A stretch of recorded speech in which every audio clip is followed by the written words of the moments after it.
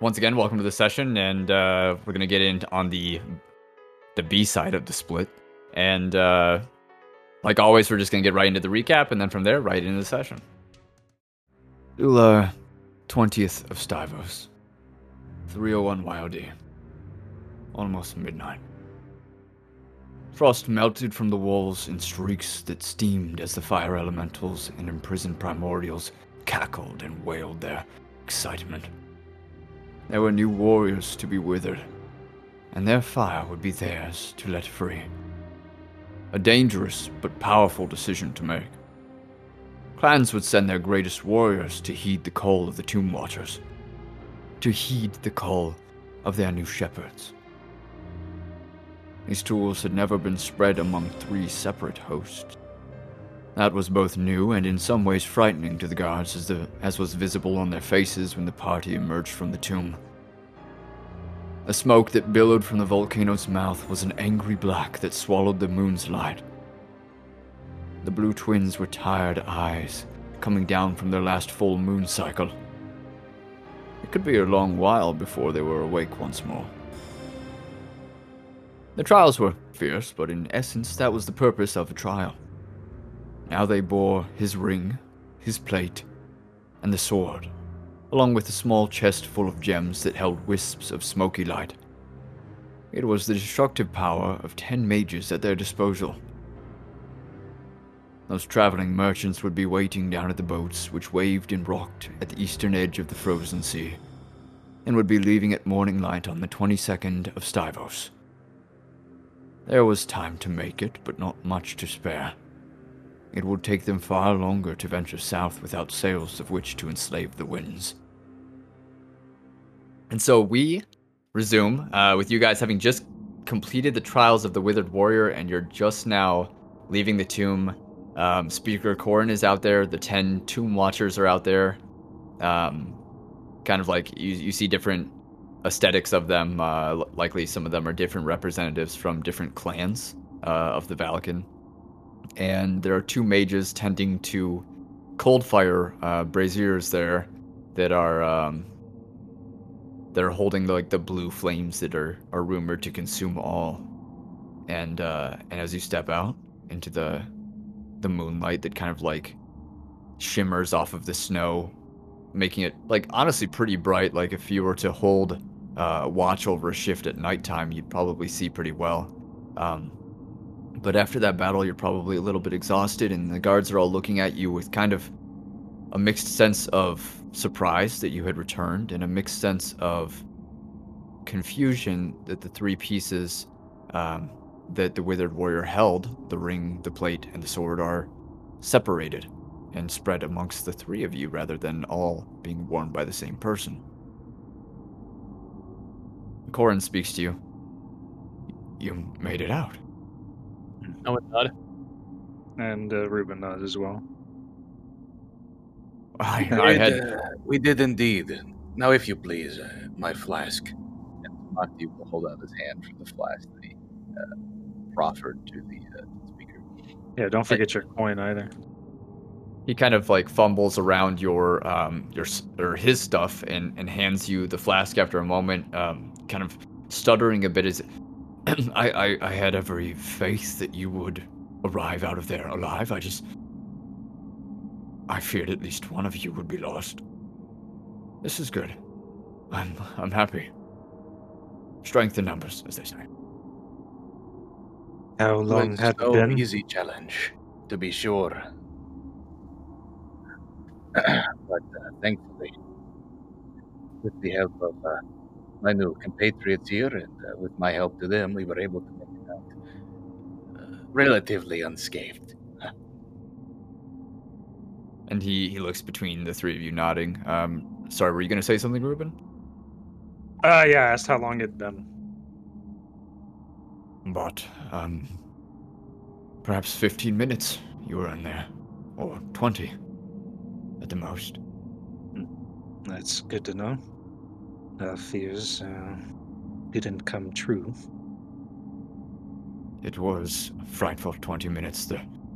And he kind of like points up to the smoke that's now blotting out the moon, like dark black smoke rising from the throat of the volcanic island, and you can still hear like the cackling and chittering of the fire primordials as they're probably like dancing around and flying around.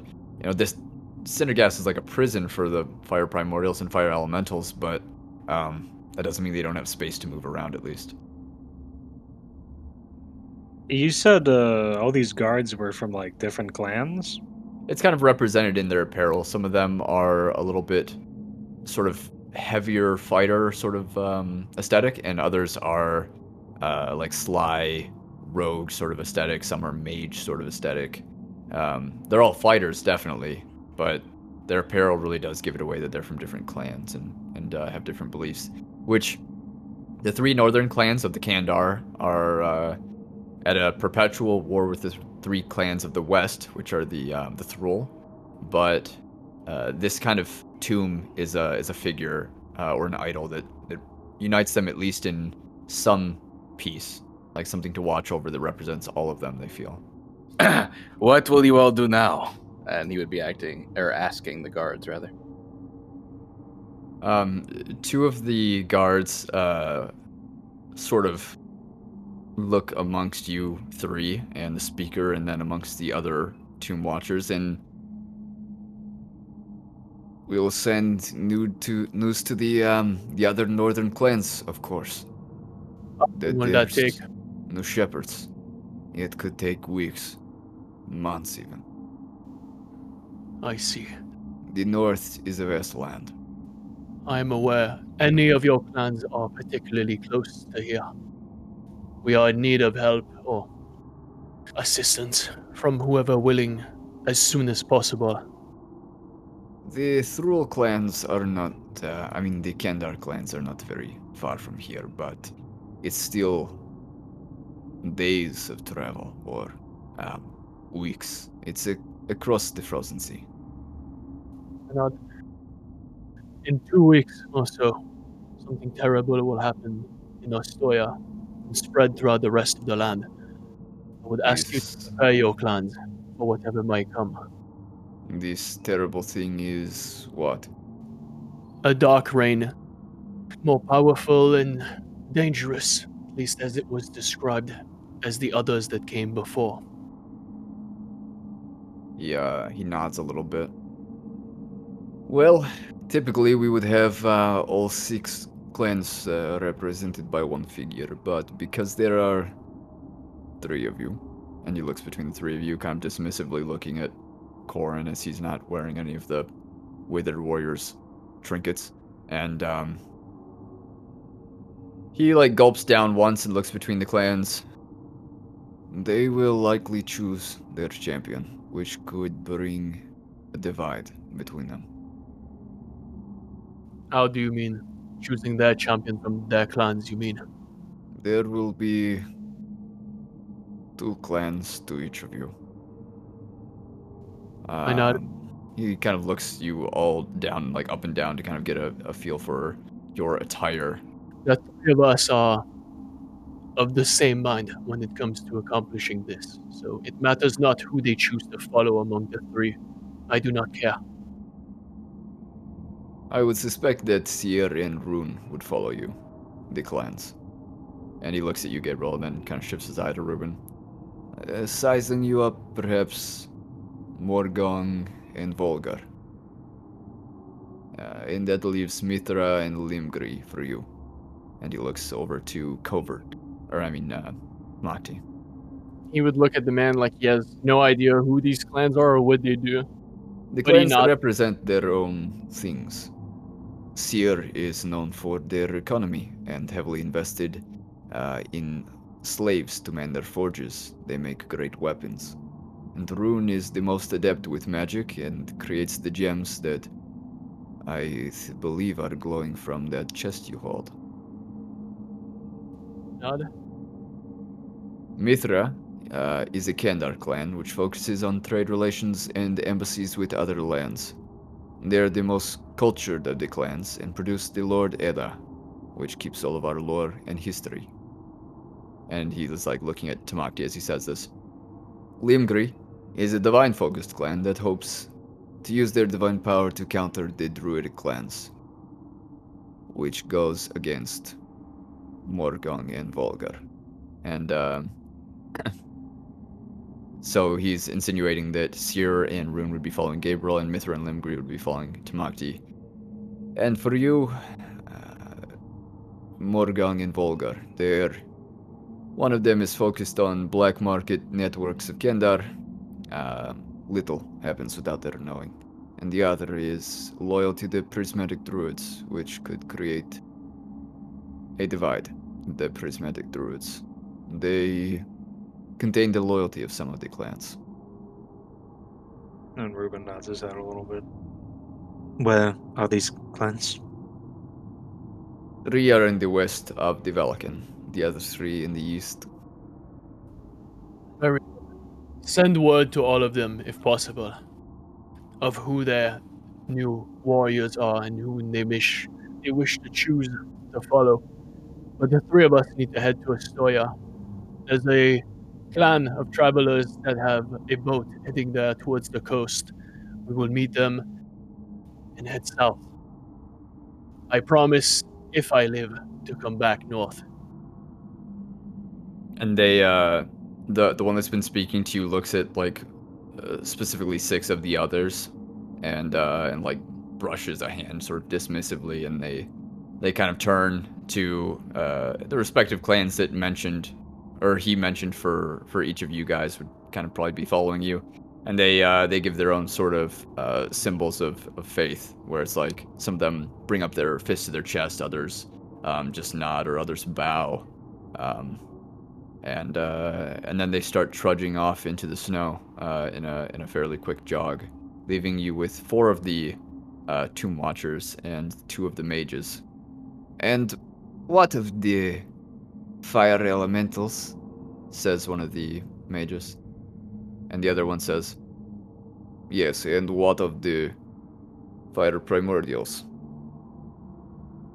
Did we meet one in there last session? It's been a long time. We killed one Oh, yeah. at the tree. Yeah, we fucking murked him. Other than that, though, I think it was just right. like they were beneath us. Yeah, we saw them getting sort of more and more excited as the fight progressed, but I don't think we were. Yeah, we never encountered them inside, right?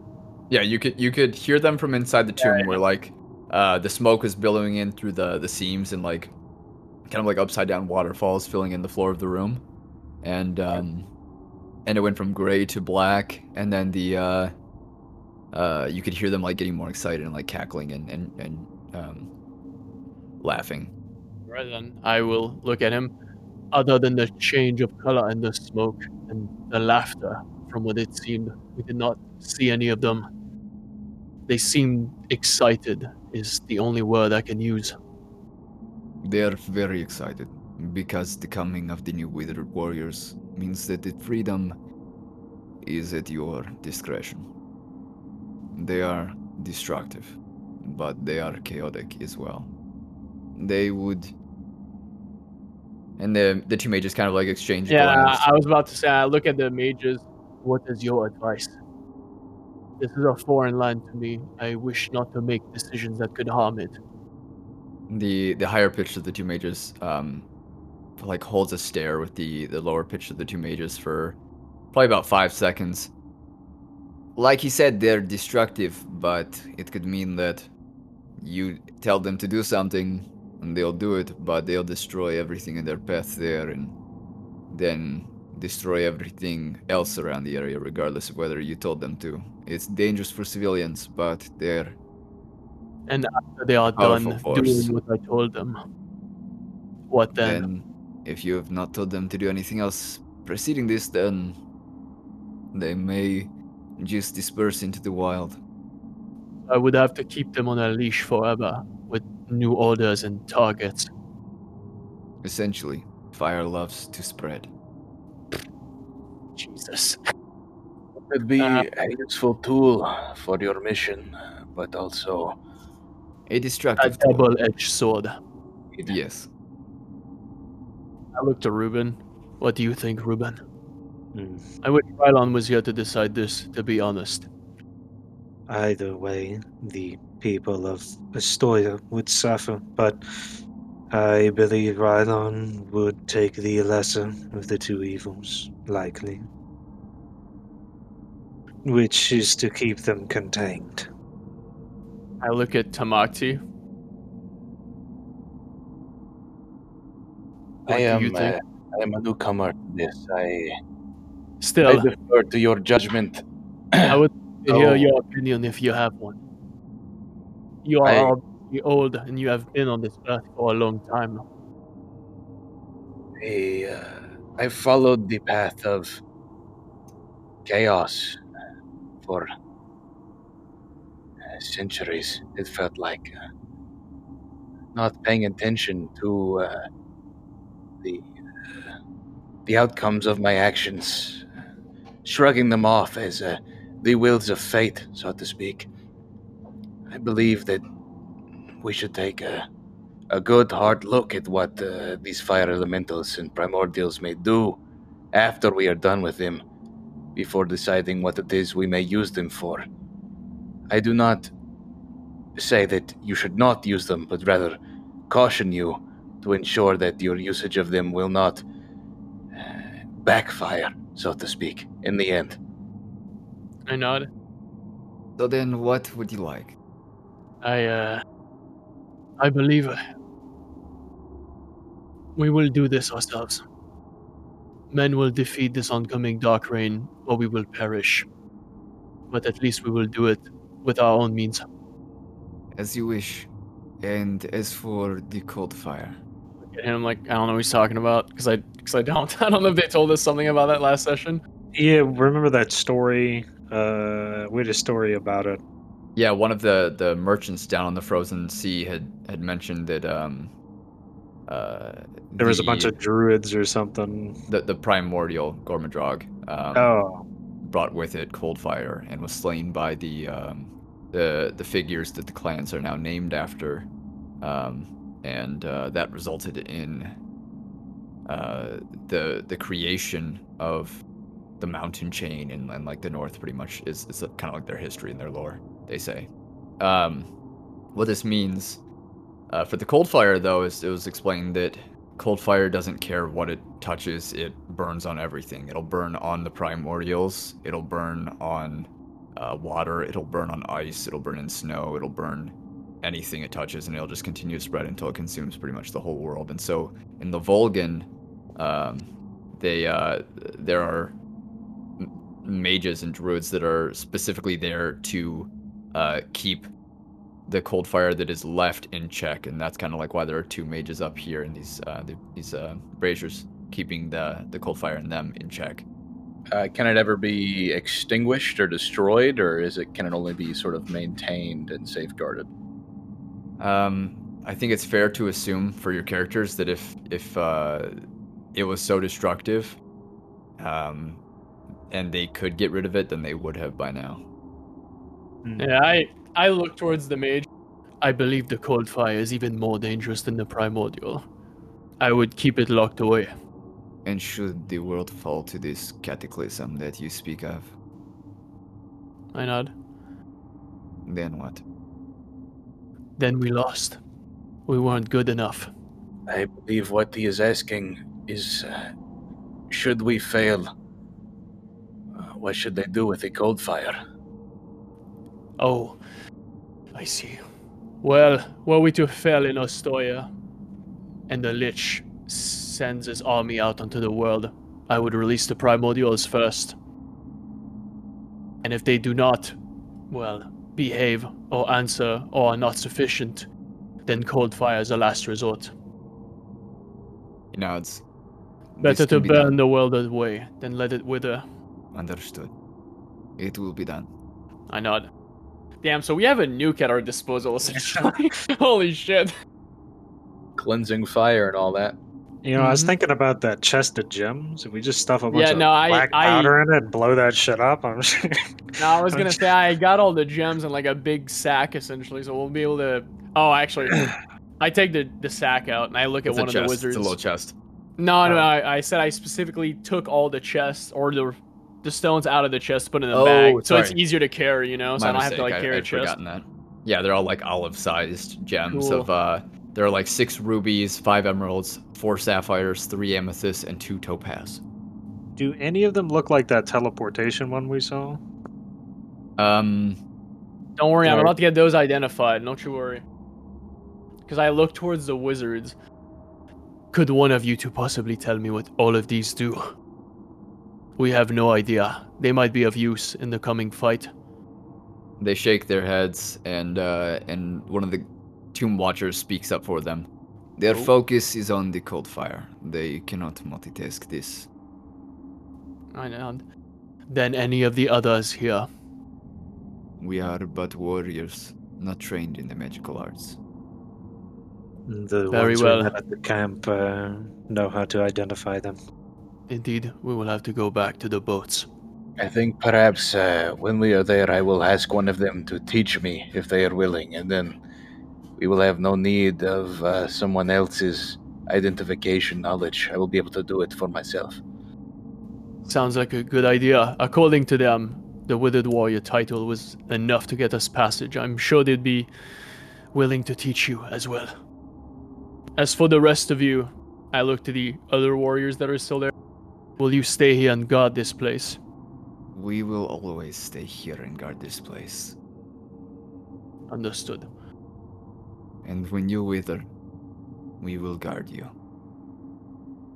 He has a very solemn, serious look on his face as Yeah. he locks his eyes with you. I give him a nod, understanding of the curse I believe that's fallen upon us, especially me.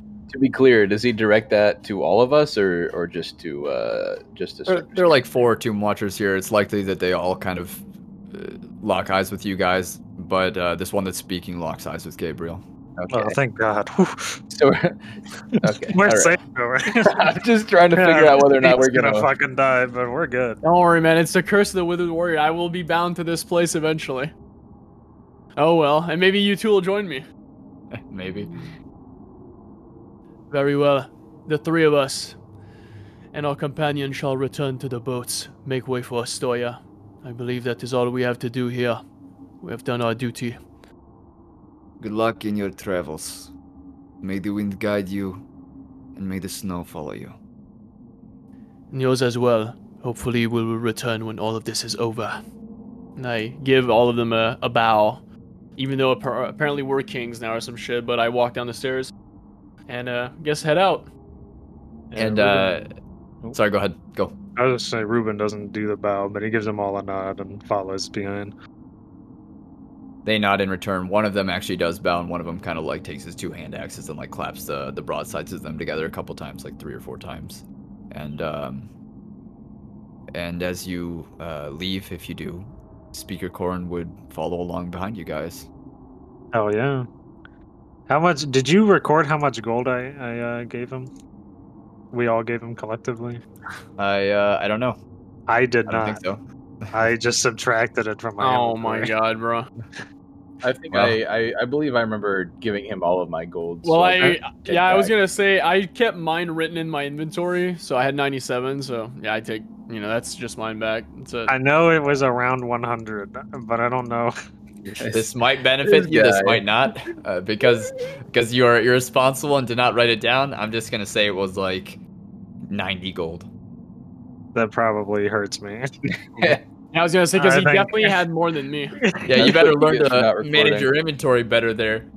Well, sorry, I- it wasn't in my inventory. I- Well, Don't actually, yeah, worry. that wasn't his job technically. That was actually yours. I specifically remember giving him my entire gold savings, so I'll take back 317 because I kept it written down. So I invested My in the man. Bank of Corin Schley. Yeah, Yeah, and then the all of a bank sudden goes the bank shut down. Oh, Yeah. damn. Sorry Yeah, to it's say, actually 1 gold annually. the Bank of Corinche doesn't have any sort of federal backing, so when they shut down, you got nothing in Yeah, return. that's rough. I'm real sorry about that. Oh, fuck. God, I hate investing. Okay, so you guys leave the Tomb of the Withered Warrior. Mm-hmm. Yeah. All right, so you guys would know, of course, that they leave from the kind of east, which is here, 46 miles away, on the morning of the 22nd. It is currently almost midnight of the 20th. Oh, okay. Oof. We could sleep here, go in the morning. We still have time. Like, we did the walk in one day the other day, so we'll be all right. Oh, so why don't we just like sleep up there where they probably Yeah, have tents yeah. and Yeah, stuff? I was gonna say it's probably safer up there. No, I was honestly. gonna say, like, we go Yeah, down because the stairs wolves like, and shit we saw, and Yeah. also like I have no spell slots and shit left. Yeah, but I am it's gonna like a say, big corridor, you know? I am gonna say consider it, because Yeah, if you I sleep now, you wake up the morning of the 21st. That gives you a single day to cover 45 miles. how much do you think we could cover in a day? We 20. covered the... Oh, okay. 20. Well, better start Yeah. power walking then. Yeah, let's let's go then. Fuck sleep. Yeah.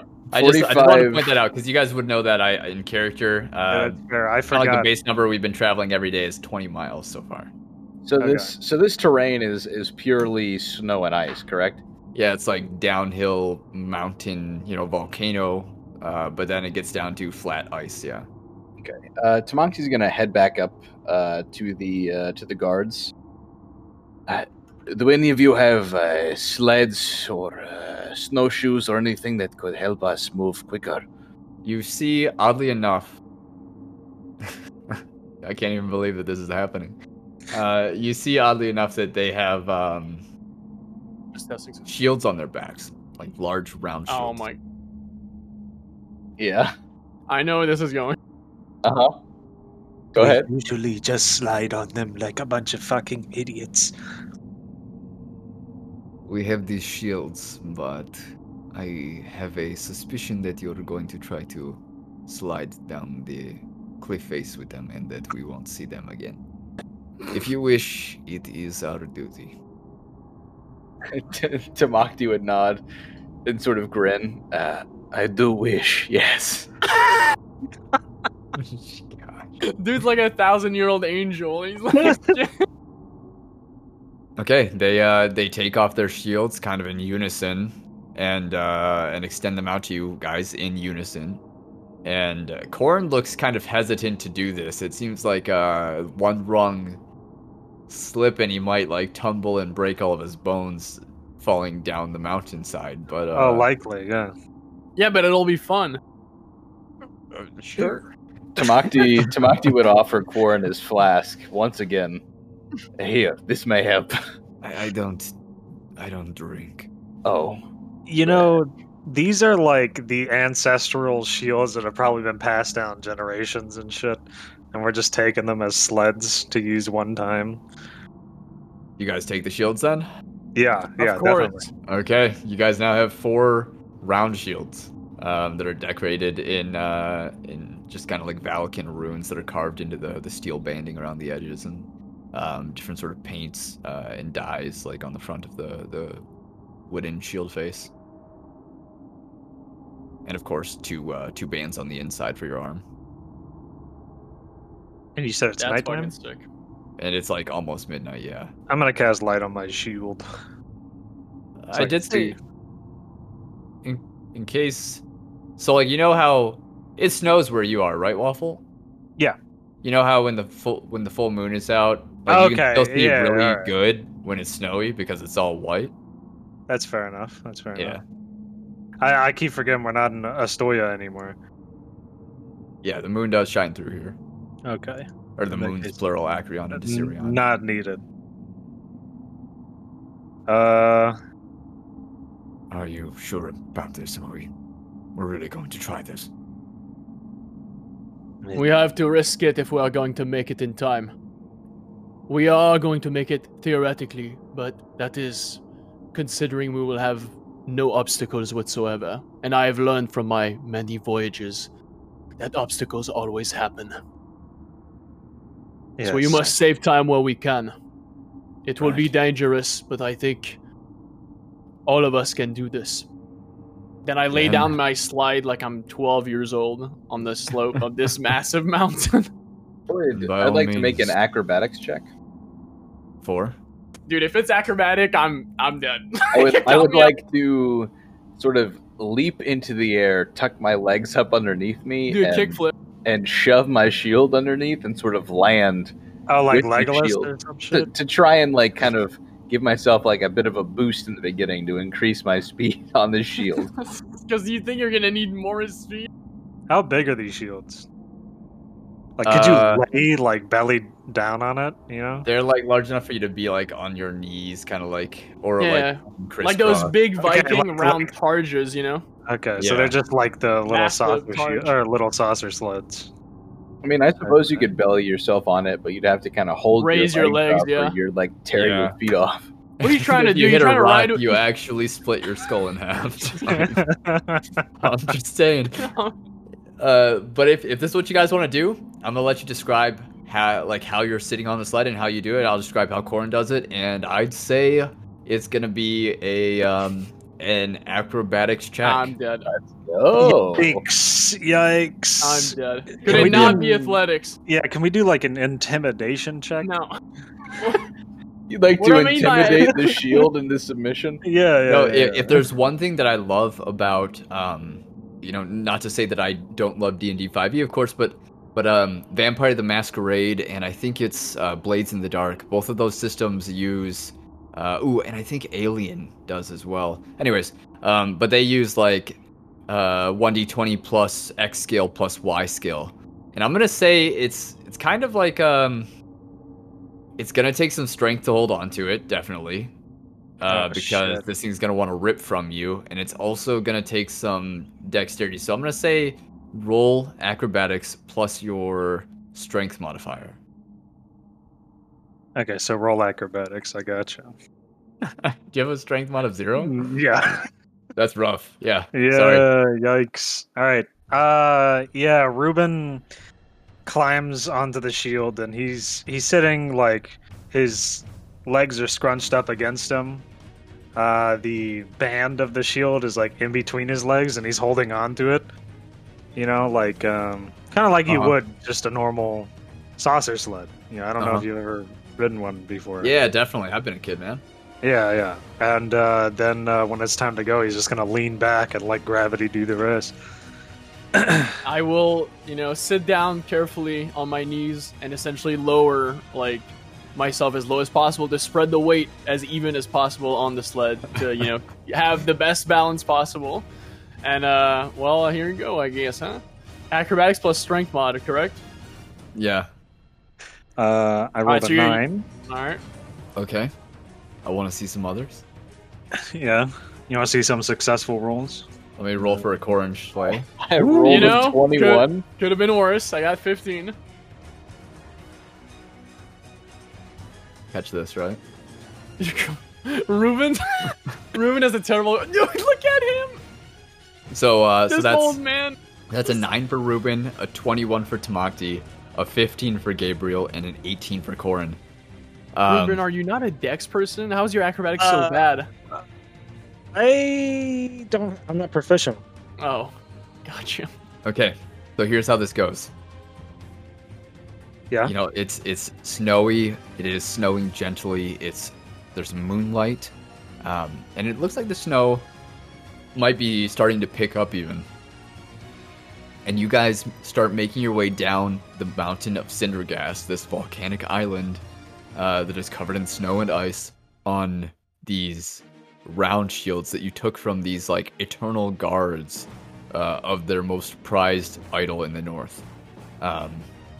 And as you start sledding down the hill, Corin's like kind of like crisscross, leaning back a little bit, like holding on. He's got a terrified look on his face as you guys start sledding down this mountain. And Tamakti seems to be doing pretty well, and Gabriel's doing pretty well, and Ruben's kind of keeping up.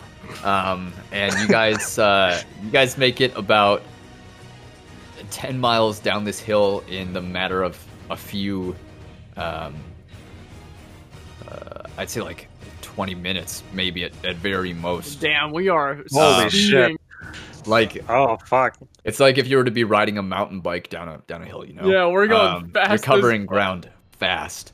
However, you guys are seeing like, since the moonlight is reflecting in like a bluish tint off of the snow, you guys see like all the animals, like dark silhouettes out there, like the elk and these giant arch wolves that are like horse sized, and the elk like see you and they skitter off and run off to the side, and like some wolves see you and and they kind of like let off a howl, and then they begin chasing you guys, right?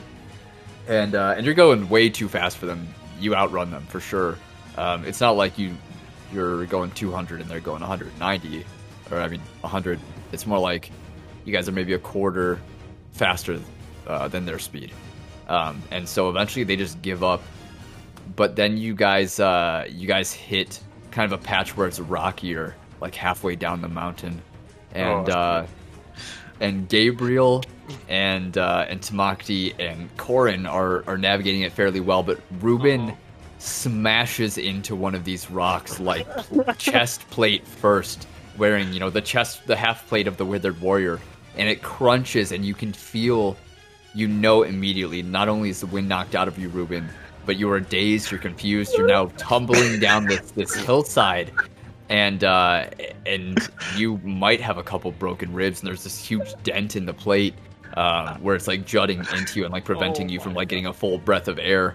Go bird, save him. Go bird, I'm gonna allow you. I'm gonna allow you to make a Constitution save, or they're probably not even gonna notice you because, like I described, you're keeping up, quote unquote. So that's just a flat D20. Oh no! Go bird, where are your wings at, bro? Go save. I feel like this happens to me. This is just a Ruben thing. This is how Ruben dies. Sorry. I mean, the horse fell over and broke my legs, and the beast was coming. How do you calculate passive perception again? It's actually calculated actively on your character sheets for you. Is 10 plus your modifier so like for me, my perception is a +5, so passive is 15. Yeah, yours is 15 as well. Okay. So, I mean, reasonably, I know we're going pretty freaking fast, but I'd like to think that the sound of like metal plate armor smashing full speed into a rock, bouncing right off of it and tumbling, pretty loud. Okay, you know what? That's a good argument, and I'll accept that because a 15 is a pretty high passive perception. But I still need Ruben to make this con save for me. Okay. That's miserable. That's a nat 1. Wow. I'm sorry, man. You're dead. No, I'm kidding. No, so get this then. So I described all that other stuff, and he bounces right off it, and it is immediately unconscious and tumbling down these hills. Shit. And I'm gonna say it hit you so hard that unless healing magic is applied to you, you're gonna have to go through the rest of the death saving throws. Like you guys are whizzing down this hill, and it's like following damage equivalent. Basically, you're smashing into this rock. Whose idea was it to go sledding? This is horrible. You. And so you guys are like halfway down this mountain, like 10 miles. You still got half the way to go, but Tamakti, you hear this like just smash of plate against this rock. Do I hear it too? Is yours 15 as well? Yes. Yeah, you probably hear it too. I look towards Tamakti. I started breaking immediately, like leaning back and just like leaning taking back all the... and just tanking fucking like snow, like just trying to slow down with like how my arms. Snowboards. Yeah, pretty much like in a snowboard. So I'd like to make an acrobatics check to do the same sort of thing, where I sort of lean on the back of my shield to dig it into the snow, but then using that sort of momentum of the shield kind of tipping its nose forward up into the air, I'd like to make an acrobatics check to fling myself off of the shield kind of backwards. Like kick off of it? Basically, yes, to kick off of it, to try and propel myself backwards to even further kind of kill my momentum and push myself closer to where I assume Ruben is. Okay. I'm just going to do a strength-based thing if possible. That's some like real high fantasy D&D shit, but I'll allow it. All right, okay. I just dig my arms into the fucking snowball trying to stop. That's an 11, so not terrible. Doesn't quite work, so you like kick off of it and you like launch off to the side and you roll a few times, but then you eventually come to a stop, and you can see Ruben is still like tumbling down this hill. He's about to reach you. You're maybe 30 feet from him arriving at you, and he's gonna be there in just a second. Am I next to Tamakti or further? You're probably a little bit further, so Ruben's like 60 or 70 feet up the hill from you. I'm gonna run as fast as I can up, and I will project my echo in that direction. to like give myself more range, essentially, like as far as I can get towards him to help Tamakti stop this tumbling mess of a man. Yeah, got you. And so you're like looking up the hill and like running up it, and all of a sudden you see like an ethereal sort of shadowy figure of yourself in same stride and same pace as you and same like arm motions and everything, like a mirror of you exactly, appear in front of you and running up the hill. And he's like 20 feet from Ruben. Tamakti, you're probably able to get to Ruben as well, and you know, with his momentum, it probably would take the two of you to stop him. Yeah, when I say, because do we want to do like an athletics check and he assists me, or like? I'm gonna say, yeah, like an athletics with assistance. And Speaker Corin, like, is seeing you guys and like hearing you guys, is coming to a very crude stop and like looking all around, like for any wolves that might be noticing. Assist me, Covert. I got a +8 in athletics. We got this. Already? Yeah. Assist. 25. Okay, and so you see Tamakti like running like sideways across this this hill, and Ruben comes barreling past him, and he barely like grabs Ruben's arm and is like starting to be dragged down the hill with him. And Gabriel, do you like take the place of your Echo? Yes, I swapped places like before the actual crash. Yeah, so you swapped places, and like the two of you, like you coming up and like bracing and catching him kind of, and Tamakti like grabbing his wrist, you're able to stop him. And this is where I need Ruben to make his first death saving throw. All right, hold on. I can't believe he's gonna die. That's just on a the hill. flat D20, right? Yeah, straight up.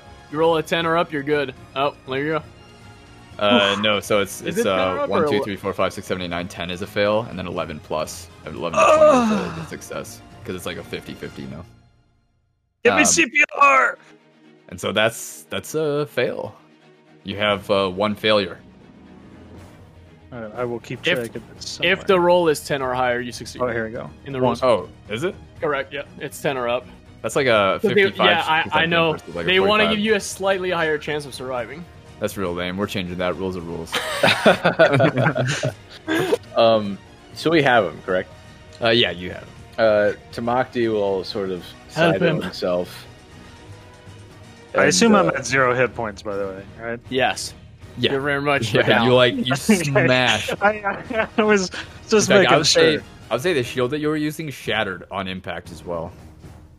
Like splinters everywhere, like splinters of wood. Tamakti will pull out or I guess the only remaining level 2 healing word gems that he purchased, having used both now on Ruben, and will press it into his chest and use it to cast level 2 healing words. So go ahead and roll a 2d4 plus 4, Ruben. It's going to be like 2 1s. So I just roll 2d4 plus 4.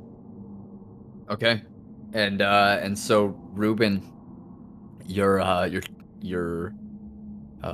consciousness comes back at the edges of your vision, and like it's like when you you know when you stand up too quickly and then your vision goes black and then like starts coming back, it's like that. You know, coming back to sort of consciousness And Ruben. this is not the first time he's been broken and battered. You know, Gabriel. Yep, I know. Gabriel's quite used to this at this point. And he's just groaning on the ground. Are you all right? You know, completely unresponsive for like a good solid 10 seconds. The first thing you notice is that you can't take a full breath of air. Your plate is like dented inward very heavily and is like forcing your chest, like kind of, you know, to how much volume your chest would have if you were to have like an empty set of lungs. Yeah, and you know he starts before responding. He starts scrambling to like try and remove the plate. So I just started undoing the straps to remove the half plate chest piece. Mm-hmm. And once he gets it off, he's able to suck in a full breath. I'm assuming he can get it off. Yeah. With Okay. Gabriel's help, like a secondary person to help, definitely you're able to get it off. Oh, what? I must have hit the rocks too hard. I look at the dented plate, I look back at him. You think so? Thank you for stopping me. I nod. That would have been tragic. And he Dying on goes a- to sit up fully, but as he does so, he does that half pause when he realizes something's clearly broken. Slightly Continues up. anticlimactic to die on the side of a hill going down a sled. Yes. Died to a bunch of rocks. Doesn't Not- sound right. Catch your breath and drink what you can. We will need to keep moving. We will go on foot, I believe, for now. We have covered some 10 or so miles already in 20 minutes. This is a good Yeah. time save. And he nods his head a little. We will need a see my blacksmith shield to- anyway. We will need a blacksmith to fix this plate. Yes. Or if I had a hammer, I could perhaps dent it back the other way. Gabriel is pretty strong. Maybe he could just punch it. Hey, Yeah. probably not. I'd probably just fuck it more, What's the? There's a spell that could. I wish I remember what it was called. Oh, a spell to repair broken metal? Yeah. A fabrication, probably, but I mean, mending, technically. Yeah. Mending. that's a the- cantrip, isn't it? I think it is. None of you boys got that? Come on now. Fair to say. No. Well, and I'm not a caster, so forget about me. Yeah, and Ruben does go drink his water, but stops himself, remembering that his water is dosed with drugs. Brew. He's And, gotta sleep. You Wait. need something to drink. Yes, please. Tamakti would offer his flask. Corin and makes he- his way up to you guys finally, by the way, by the time that you give him the flask. And He reaches out and just starts chugging. Ruben, Okay. are you? He will live. Is he alive? He has been through worse. Yes, I'm alive, fortunately, thanks to them. Good. Are there any wolves around us? I've not seen any. Alright, good. We will need to keep going as soon as Ruben is able to walk. I can walk. Just let me put this on somewhere. And I will keep the armor. he probably just has it like half clasped on him, Oh yeah, So you could it's- just leave it hanging down. Yeah, it's still on him, but it's not really secure on him. Yeah. What I'm saying? Like Fair. one side's just completely undone, so that it's not crushing his chest. And I don't know who's the closest, but he reaches out to one of you and kind of grabs me. on you. Yeah, he reaches out and grabs on you to pull himself to his feet. I lift you up. Tap And you on the once shoulder. more, he starts looking around for his shield, but sees little splinters of it here and there. Probably a little bit of it in him or something. I give you my shield that's still, somewhat intact. There, since your armor is dented, use this to defend yourself if wolves come. Thank you. Now we need to go. Tamakti's shield is probably 3 miles down the hill. Yeah, at I this was gonna point. say you ditched it with that anime move. It's over. I kept True. mine. That- I start trekking down the hill. Okay. And Corin lead the stays way. alongside Ruben as I assume that he's also descending down the hill, not just staying up there. Yeah, he is descending down the hill. It's not as quick as a pace as he'd normally go, but he's trying to make up for it. Hmm. Taking longer strides in his little limp. And as you guys make your way down the hill, Corin picks up the shield that he had left behind in order to kind of catch up as fast as he could up to where Ruben was injured. And once he picks it up, he pulls out his mace and begins looking around and visibly winces. Was like, oh. And is holding his mace and shield and just keeps walking, but looks in pain all of a sudden. Obviously, Ruben slows up a little bit. I'm at the front, so I don't even notice. Hmm. What's wrong? And, he's not one to speak. Man just fucking got his ass kicked harder by a hill than the Withered Warriors.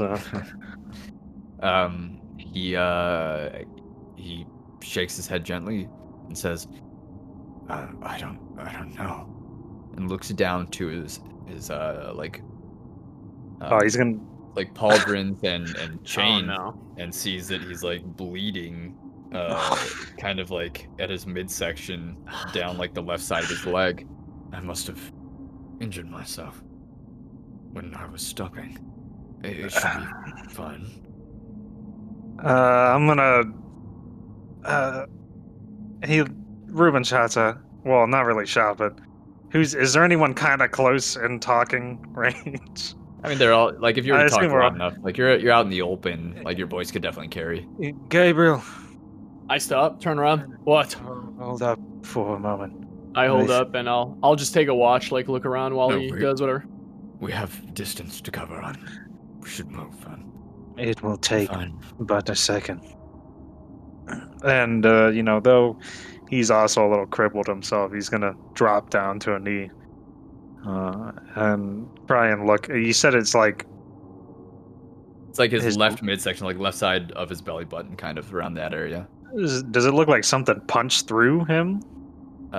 He'd have to move his plate and like tunic up, and he does. If you're going to like inspect him or try and heal Yeah. him, do you?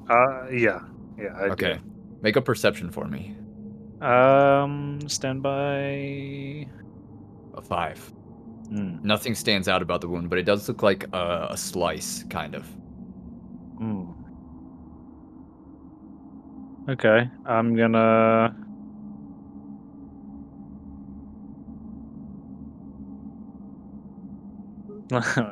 Lay on hands to staunch the bleeding. Can I do that? Yeah, I'd say so. Okay, and he reaches out, his own hand's shaking a bit, just holding up his arm like this. Yeah, just give him 1 HP Quite and use the rest painful. for yourself, bro. Like you're dying. I mean, I think I only saved 1 left, so. Oh no, I have 9 left. No, I was gonna say lay on hands is isn't it like a pool, and then you use like this amount Yeah, of it's based on your exactly. paladin level. I think I'm paladin level 2, so I have 10 HP Gotcha. that I can heal. And so I'm gonna, I press my hand over his thing, and through the glove, there's a little bit of kind of radiant energy. I wouldn't say it's holy magic, but it's definitely magic, and enough to at least seal the wound.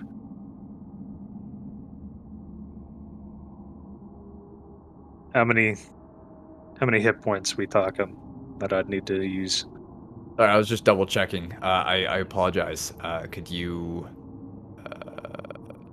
I'd say it probably takes about 10 if you have it available. I have 9. 9? 9 will work. We'll call Okay. it. We'll call it good. Yeah, I use 9, and while we're stopped, I remembered I have a health potion. I'm gonna drink it. A potion of healing. It's 10 HP.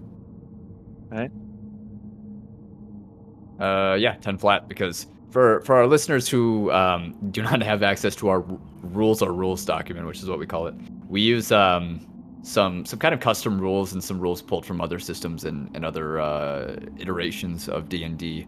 One thing that I thought was really good for healing potions was that they weren't based on die rolls, because if you have 10 potions made by the same person, the same mage, or like made with the same herbs, what is to make one vastly better than another? It just doesn't make sense to me. So we use the maximum potential of each heal. So a normal potion of healing heals 2d4 plus 2.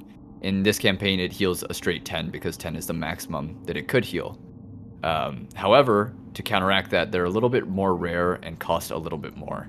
And so the party kind of has to use them sparingly from time to time. But anyways, continue, Waffle. Sorry.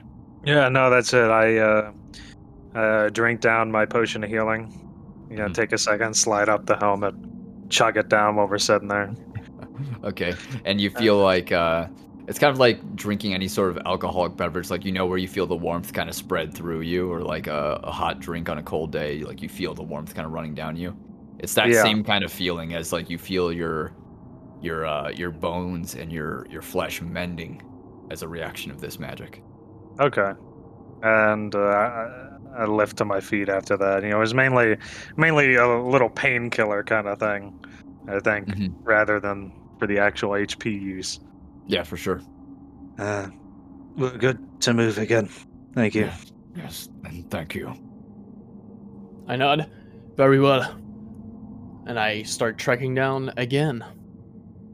While we're moving, I'm keeping my eye out for this fucking wolves.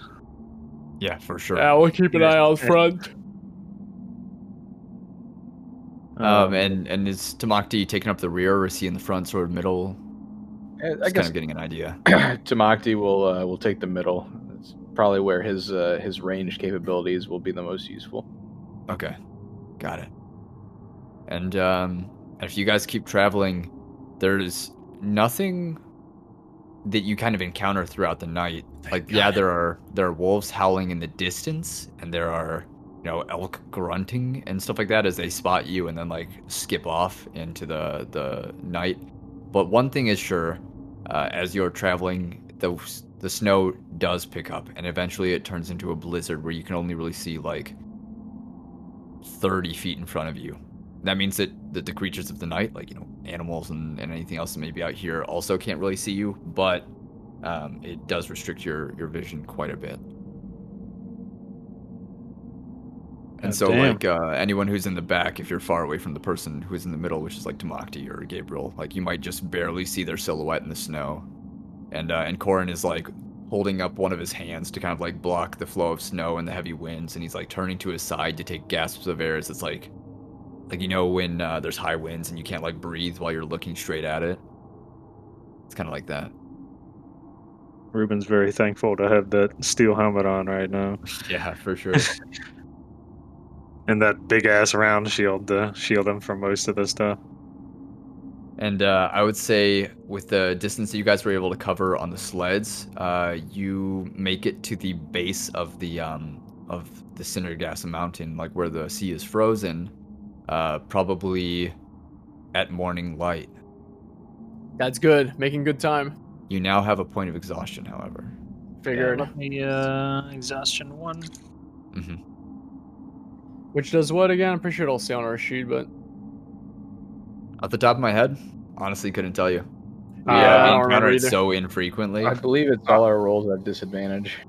I think that's not until, like... yeah, that's certain later. level. I'm gonna look check it out. real quick. I got it. Yeah.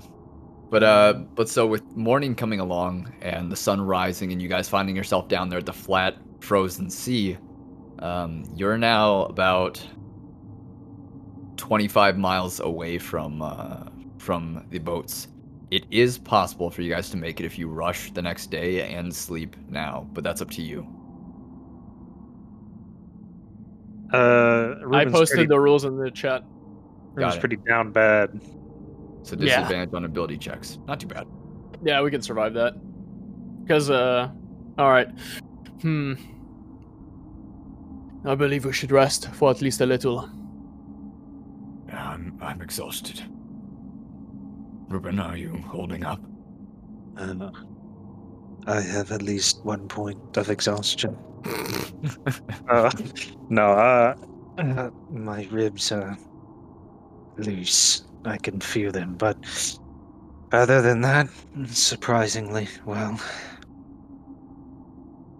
I will take the first watch then. All of you get some rest. I will wake Tamakti after.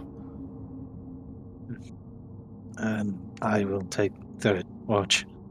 I nod. and actually, you know what? I'm gonna leave that, I think, to Corin, because I'm starting to remember my my history in taking watches. Okay, yeah, then Where Corin it will take always third. goes terribly. So Sorry, so then it was decided that Tamakti would take the second. Is that what I heard? Yeah. Well, Okay. I just said I was gonna wake him because we're the two least fucked up people. Got it. yeah, and Ruben takes his canteen now and begins to chug it, and lays out like a little. I don't know if we have the tent, right? I believe you guys do. Well, easy. if anything, I have a tent, so for sure. And one thing's for sure, with the blizzard running and the winds kind of like pretty fierce right now, it is definitely cold. Is there like there's got to be a tree line nearby, right? You know, because there's all these animals and shit. I doubt they're just in an open. Oh, we're at the base of the frozen water. Okay. Yeah. Yeah. All right. Never So mind. not There's here. no fucking. Yeah, sadly, trees can't grow on ice. Are you sure about that? I don't think they have nutrients, but Google it for me, find something, and I'll eat my words definitely. Or any All right. listeners, Google it, send it my way. tree growing on ice. Oh my god, shut up. Continue. Yeah. So I'm just gonna set up my tent then as best as I can in my fucked up kind of state. I mean, it's Got definitely not the best tent job, but it's there, and it's not gonna blow away. And I just crawl Yeah, inside. we'll see and about hide that. Well, then I would blow away with it. That would be very unfortunate. Okay, so you said you crawl in and pass out. Do you like drink your drink? Yeah. I did that like right before I started setting up the tent. So And out of curiosity, how much of those do you have left? stand by. I know I have plenty. I have 25 left now. 24. Okay. What are we asking? Yeah, it's something related to his custom transformation Never mind. flaws. I guess you can only heal half of it on half his HP on the long rest, can you? Yeah. I will not be at full HP. Oh god. Okay. And so what does Tamakti do to sleep? Does he crawl into the tent with Ruben, or does he stay Tamakti outside? has his own tent, Oh, so he's gonna set that up and crawl into it. got it. Then Corin, if there's enough room in Ruben's, we'll probably crawl into there too. Having like been a father figure his whole life, it's probably not too weird. That being said, with you guys asleep and the morning light kind of rising, it's probably a little bit easier for you to stay awake with it still so light, Gabriel, and the visibility is still kind of the same. Like, maybe now that's light, probably about 40 feet, but still not very much. Sounds good. I'd like you to make a perception, if you don't mind. Good thing. My passive. Okay. You don't see anything. Nothing stands out to you. Did you guys kind of go like a couple 100 feet out onto the ice, or are you like right at the edge where the ice meets the mountain still? I mean, it seems reasonable. We probably would have gone out onto the ice, right? I mean, being in the Away middle of the from- ice is safer because you're away from the Where all the animals and shit. Yeah. Exactly. And in general, the ice here should be thick enough to like pretty much never break. Unless, like, I don't know, Leviathan came from under and just started eating us. Who knows, bro? I don't know anymore. Did somebody start a fire? I don't believe so, right? Nope. Okay. Yeah, so you're probably pretty cold. I imagine you could wrap your cloak around you to help a little bit. But it definitely is cold, and the wind does bite. And before you know it, your shift passes, and nothing eventful happened, thankfully. About 4 hours. Thank God. I will creep towards Tamakti's tent, like open the flap and just close it behind me quickly so he doesn't get cold, poor guy. And I'll shake him awake. Tamakti, Yes, doing it's the my watch. turn. I nod. Very well. And I will go in my own tent that I pitched since, I had nothing to do for 4 hours and go to bed. Got it. Tamakti will sort of don his furs that he's acquired since traveling through the sort of frigid north. He will step outside and kind of stamp his feet against the cold, and he will take his watch. Understood. And by now it's about noonish, so the sun's like high up in the sky. The blizzard is let up just a little bit, and so your visibility is like 50 or 60 feet. Can you please make a perception for me? That is a 16. Man was ready, a 16, okay. You look around, you see a little bit of wildlife that's like come up onto the ice and is likely about to travel across it or somewhere. Just stuff like elk and like a kind of like a snow rabbit, a little bit fluffier, a little bit larger, kind of grayish white fur. You almost didn't spot it, but then you did. Other than that, nothing else stands out to you. Do you do anything of your own volition during the watch other than just kind of hang out? I'll take the opportunity to go through my various flintlocks and clean them as best I can, given that they were fired fairly extensively during the trials. Make sure that I don't have any mishaps during combat with them. Mm-hmm. Yeah, and you have plenty of time to take care of them, definitely. But other than that, I will go ahead and at the end of my watch head over to Ruben's tent, and out of the two of them, which of them still appears to be worse for wear, Ruben or his? Probably Ruben. If I had to say on a scale from 0 to 47 of what Ruben looked like, I'd say he was about at 19 hit points. All right. Ruben rolled a No death metagame. save. Wow, that's a real weird scale. That's a scale. It's a medical thing. You wouldn't understand. I wouldn't. You're right. Then My degree is definitely not pre-med. I'll go ahead and shake Quarren then awake. Yeah. Isn't time. For you to take your watch, yes. Tamaki would give him kind of a weird look. It's time for death. He winks. One of his eyes kind of like blinks twice, and he's squinting as he's waking up.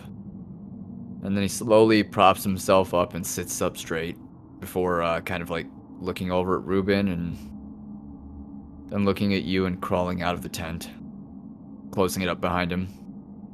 He stands up and you can see where his injury was as he's like got blood that runs down from his midsection just to the left of his belly button down to like the top edge of his thigh. All right, get some rest. Tamaki will trudge back to his own tent and get back down to sleep. Okay, and so as that happens, nothing that Quarren is doing wakes you guys up, and before you know it, it's around sunset, or probably a couple hours until sunset. It's afternoon, otherwise we're sleeping a long time. Yeah, probably like a couple hours before sunset. Like it's definitely past midday for sure, as you guys kind of have rested enough and begin to slowly wake up. Let me add my hit points. Mm-hmm. I'm almost there. I get up the first, of course, as per usual. Okay, and as you step out of your tent then, or wherever you were sleeping, And Quarren's dead. you find that Quarren has with him a dead rabbit, kind of like a winter hare, kind of white grayish, a little bit large, fluffy, and he's going about like skinning it and getting it set up for who knows what reason, because you guys don't have a fire lit. I look towards Quarren. Nice catch. Do you need me to start the fire? Oh no, I don't need a fire. I would not need a fire. I nod. Very well. I turn around and start packing my tents and just packing the general area around the tents too. We're ready to go when the other guys get up. Mm-hmm. This morning, and this morning only, I will skip the ritual Oh. of shaving. Because I damn. don't have time, man. Wow. Sure. I know, right? Okay. Yeah, And Ruben. He really doesn't like it, I feel like Gabriel feels uncomfortable the whole time. It's like a visible scowl on his face the whole day. Much. What does Ruben do? Sorry. He crawls out of his tent around this time. He's got most of his stuff on. The rest, like his belt, he straps on now and looking a lot better than he was the previous day. I mean, definitely still has some broken ribs, but he's managing the pain far more.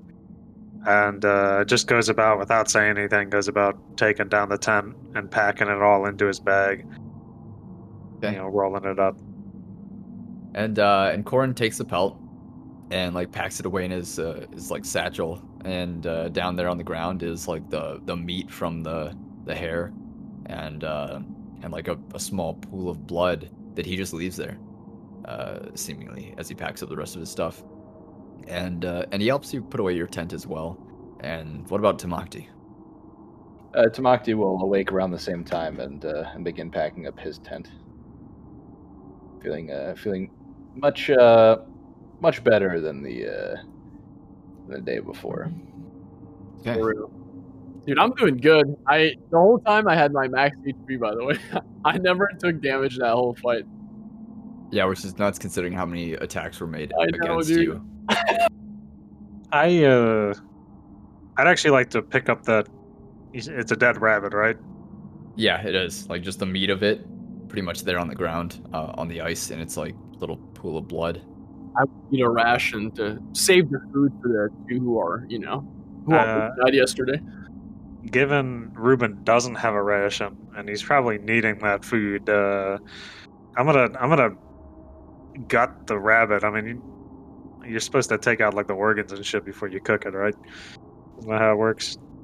Yeah, you don't eat the organ stuff. Yeah. That's bad for. I'm gonna take out all the icky sticky stuff Okay. and like just kind of dump it on the ground. And once this rabbit's in tip top shape, would I be able to use Sacred Flame to cook it? What does Sacred Flame do exactly? I'll put it in chat. Sacred Flame Flame- like radiance descends on a creature that you can see within range. Target must succeed a Dex saving throw or take 1d8 radiant damage. All right, Rabbit's Tag gonna make gains. a Dex saving throw really quick. All right. No, I'm kidding. Yeah, I'd say if you can target a creature with it and it's like a radiant fire, then I would say for sure that you're able to target the rabbit and it's kind of able to cook it. I would like to fucking cook this rabbit with Sacred Flame. Yeah, you see it like bursts into flames that are glowing kind of like a silvery yellow, and it just like you could after a couple of moments you could start to hear it sizzling. And the fire lasts for I'm not sure how long it actually lasts. It's probably just a single turn, but we're gonna. I think so. It's creative use of it. Once again, in rules or rules, we detailed that the GM can bend the effects of magic for the sake of roleplay if it's like kind of makes sense. So, yeah, I'd say you're able to cook your food with this. Thank God. And it's probably like a little puddle of water wherever it was. I'm gonna pick it up and just kind of start munching. Offering a little bit, obviously, to Corin. I don't know if he has rations, but Yeah, he pulls out like a ration of his own and starts eating it. well, I guess Ruben's the only one eating this rabbit. That's about And it. you need it most. Okay. And right here, before we continue with our travels for the day, I think we're going to take just a 5. We're back. It is now, like I said, a couple of hours from sunset, and you guys have a day of travel ahead of you. Do we still have an exhaustion? No. Okay. No, you can scratch that off your shias, and we can continue going like normal people. Okay. Plus We have like what, roughly like 20 miles left. Like 25. About half. We did half of it about, so. So we'll have to quicken our pace a little bit. Yeah, thankfully, you guys are traveling on flat terrain, which should make that very easy. Yeah. Flat terrain with like no obstacle because it's just fucking it's just like walking. open snow. Thin snow too, from Mhm. what I've been described. Alright, well, let's go. We quicken the pace a bit, walk a bit faster. I'll go to the front again. Okay. What about the rest of you? Yeah, I mean, Ruben's just kind of walking while eating this rabbit, you know? Like straight off the bone? Yeah. Like it's a chicken wing, but just a full rabbit. Got it. Tamakti? Tamakti will be making his own way. Sort of Okay. just, again, in the sort of the center of the group. Got you. Okay, then Corin kind of like stays by Ruben, and you guys are walking at sort of like a power walk sort of speed, like trudging through the snow, like the same sort of speed that I go through the airport when I'm definitely late to catch my flight. And, and then at the end of the time, like my calves are just burning me. So you guys make your way. I almost said through the airport. You guys make your way headed east towards the. It's kind of like this divide here that you see on the map of Etheris, where like that little tiny sort of frozen island just north of that larger frozen island. Kind of the line between them is where the ice sort of ends, or just past that. And there's not really many things patrolling the ice. So it's pretty much just like an open, clear day that you guys are traveling. And Hell yeah. And at some point, Corin speaks to you, Reuben. Are we going to be able to take a break anytime soon? This walking this pace is too quick for me. I doubt we'll be able to. We have much time to make up for after my failure. Fine. Fine then, let's just keep walking. But I could make it easier on you. Easier? How so?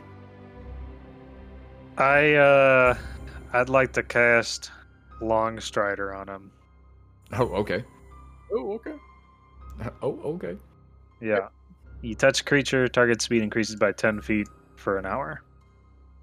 Suddenly his pace does quicken a little bit. It seems like he's a little bit more energized, or there's a little bit more oomph behind his step, and he is walking faster than he even intends to, and tries to like slow down a little bit back to your pace, and holds it. That is better, a bit. It will have to do. I suppose there will be plenty of time to rest on the ships. And he nods his head again. A long journey back to Historia. Speaking of which, where are we going to be leaving the ships? I do not know. I suppose that's a matter for Gabriel to decide. Or Gabriel. the raiders themselves. Gabriel, I turn around from the front. What? where will we be commanding the ships to dock for us to depart? I heard we were supposed to meet around Talistar, but I do not know where the others are. East of Malkovia, then? I nod. It'll be the closest drop-off point. I assume we will be on boats for at least a couple of days. Should give the others some time to catch up. But like I said, I am unsure of where we are supposed to dock. If Talistar is too dangerous, then we will take the Northmen where we can. If they are to accompany us, then we need to preserve their life. He nods a couple times. They could be valuable soldiers, at least the ones who want to accompany. I will not force any of them. Fine, fine. I turn around and keep walking. I wonder if their previous leader was harsh or understanding and kind. An iron fist should rule. Maybe one day we'll find out. But for now, we're left to ponder. Damn, is he challenging my style of leadership? This I don't guy. know. Who knows? And so you guys travel kind of like the rest of the day, probably unimpeded. And about, I don't know, 4 hours into nighttime, so about like midnight, probably start to feel tired. And you've traveled like 20 miles today, I would say, leaving only 5 miles at midnight between you and the ships. But you are feeling exhausted. And did they say that they were leaving at first light on these ships, or just? Yeah, early morning. They said. They said early morning, 3 days from when you had last met. Well, folks, time to burn the midnight oil. I punch through, bro. I'm going. You see me not stopping. Yeah, I think that's what we gotta do. Okay. There's- Like I said, if we, by the time we get there, if we're fucked up and exhausted, it's fine. We can sleep on the ship, but we have to make it there. That's what if true. they're just already gone? And then we're just dying there on Well, the then ice? we walk Foreshadow, into the foreshadow, ocean foreshadow. and keep walking. So then you guys begin to travel into the night, and it's about midnight when you decide we need to keep moving, and so you do keep moving. And And Tamakti and Gabriel. Tamakti, you hear something. You're not sure what it is. It sounds like labored breathing or a bestial breathing. And on the wind, Gabriel, you smell the scent of kind of like wet dog or dog. I look back. I kind of lock eyes with Tamakti. I think wolves. Tamakti would nod his head in agreement. And the Everyone snow, gather around. all Stay the close. the moonlight is like reflecting off of the ice and snow that's on the frozen sea. But the snow is picked up a little bit, like the falling snow. It's not quite a blizzard or anything like that, but your visibility is restricted to maybe like 80 or 90 feet.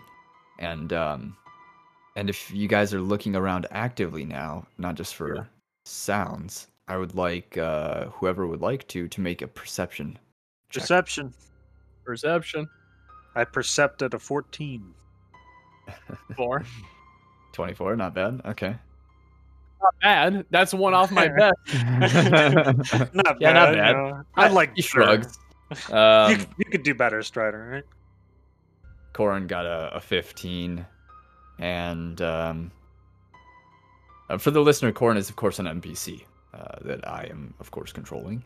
And does Tamakti bother to kind of like focus looking around, or is he just Well, like, yeah, sure. I wanted to wait to see if it was necessary, but I'll go ahead and roll one on You Corin. can get better than me, maybe. Maybe crit. Nope. Maybe the other that's one. a nat 1 to a that's a 6? six. Okay.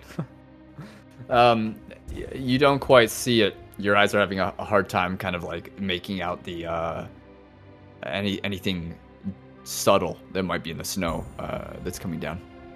And Gabriel, you see a standing figure that seems to be walking parallel with you guys. It's dark, and it is a silhouette. But it's definitely a figure that you are familiar with, being that it is a wolf, but not one that stands on 4 feet. God damn it. Do we all see this? Or just Probably him? just me. Only Gabriel. Lycanthrope. And then looking around, you see another one on your right paralleling you. And then a third 2. one. 3. Is my sign glowing? Probably not in Considering that range. they're like just silhouettes that you see, I don't think that they're close enough. Okay. And how far are we from the boats? How many miles left? We'll say probably like 3. Keep walking. We are close. Perhaps they will not catch us in time. But if they do, we will need to make a stand. There are 3 of them. You guys are like power walking, right? Yeah, I Yeah. would say so. Yeah, so they're kind of like keeping stride with you fairly easy right now. Yeah, I figured. And you see a fourth one, so there's now 2 on each side as they kind of come into view. And they're all just like 4 walking now. along in the same pace, just eyeing you with like subtly glowing yellow eyes in the moonlight. I look towards Tamakti. Tamakti, keep an eye on the left ones. I will do on the right. Tell me if they make any moves. How many of you can see in the dark? I cannot. I can. He would he'd look to the fourth gentleman in their group.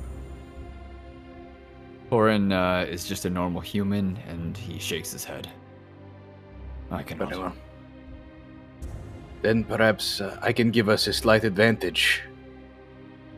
And Tamakti would snap his fingers and cast the cantrip Dancing Light.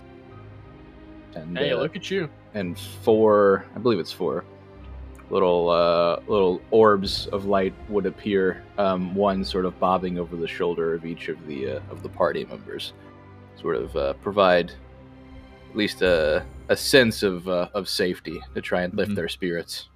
Yeah, and you guys are now like a beacon in the light. Like if anyone were to watch you from a distance, it would just be like you 4 traveling with these lights and like the silhouettes of werewolves around. And now that you have these lights and you can see a little bit better, I know that the light doesn't extend super far, but you notice like 2 more werewolves. There are now 6. Oh my god. 2 on each side, one kind of off behind you to the left, and one kind of ahead of you to the right, like looking over its shoulder.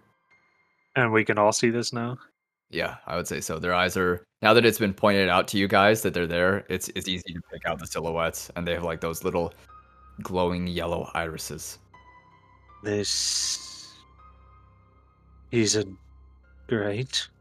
Ruben admits, now noticing all 6 of them, and perhaps more. Far from great. If it comes to fighting, stay between the 3 of us. You know, it's And of course, he was saying that to Corin. yeah. Yeah. The one that's in front of you guys to the right slowly starts to make its way directly in front of you, like Here it walking comes. backwards. I keep staring him down. They are going to make their move soon. Be ready. And I guess we're in an open now, so I'll just stop the caravan, quote unquote, and just kind of stand there. I see him moving. Like, there's no point trying to outrun these guys. How frail is Corn?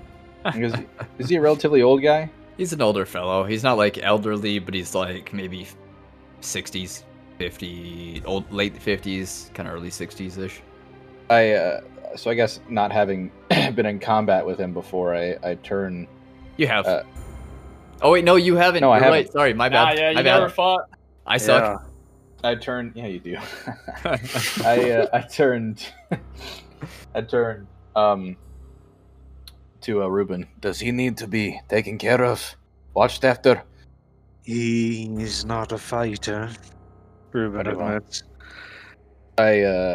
I'll again snap my fingers, and a sort of alien shape will begin to form in the air. It appears to be a disc, 3 feet in diameter, about an inch thick, floating several feet off the ground, sort of hovering by my side. And I'll point to it, and then turn to Corn and say, "Sit on that." You know what that kind of reminds me of? I never really got super into DBZ, but like that disc that they use. Yeah. What are they Yeah, like? well, this spell is quite literally called floating disc. So it will A Jimmy moment. it will stay Yeah. within 20 feet of me, so he won't be left behind regardless. Got it. Okay. And so as the kind of like caravan of you guys comes to a halt, so too do the werewolves, and they stop. You now have one kind of directly behind you, 2 off to each side, and 1 directly in front of you. They're all about 60 or so feet away from you guys. And Alright, man, fuck it. I'm gonna plant my sword on the ground, and I will remove my cloak. And I'm gonna transform. Because we're gonna need it. okay. That's sick. And the armor will remain fused. Essentially, it just kind of morphs and gets absorbed in whatever the fuck I become. Yeah, it kind of gets absorbed into you, definitely. And Yep. so do you said you plant your sword into the ground in your cloak too? Yeah, I remove my cloak, and I will begin to transform into a lycanthrope as well, same as they And are. what- And so, like, as you begin to transform into a lycanthrope and you have all this stuff there, the others have not seen this before. This is something that correct? You guys have been traveling together, minus Tamakti, of course, for a long time. At least session-wise, it's only been about 22 days that you guys have been together.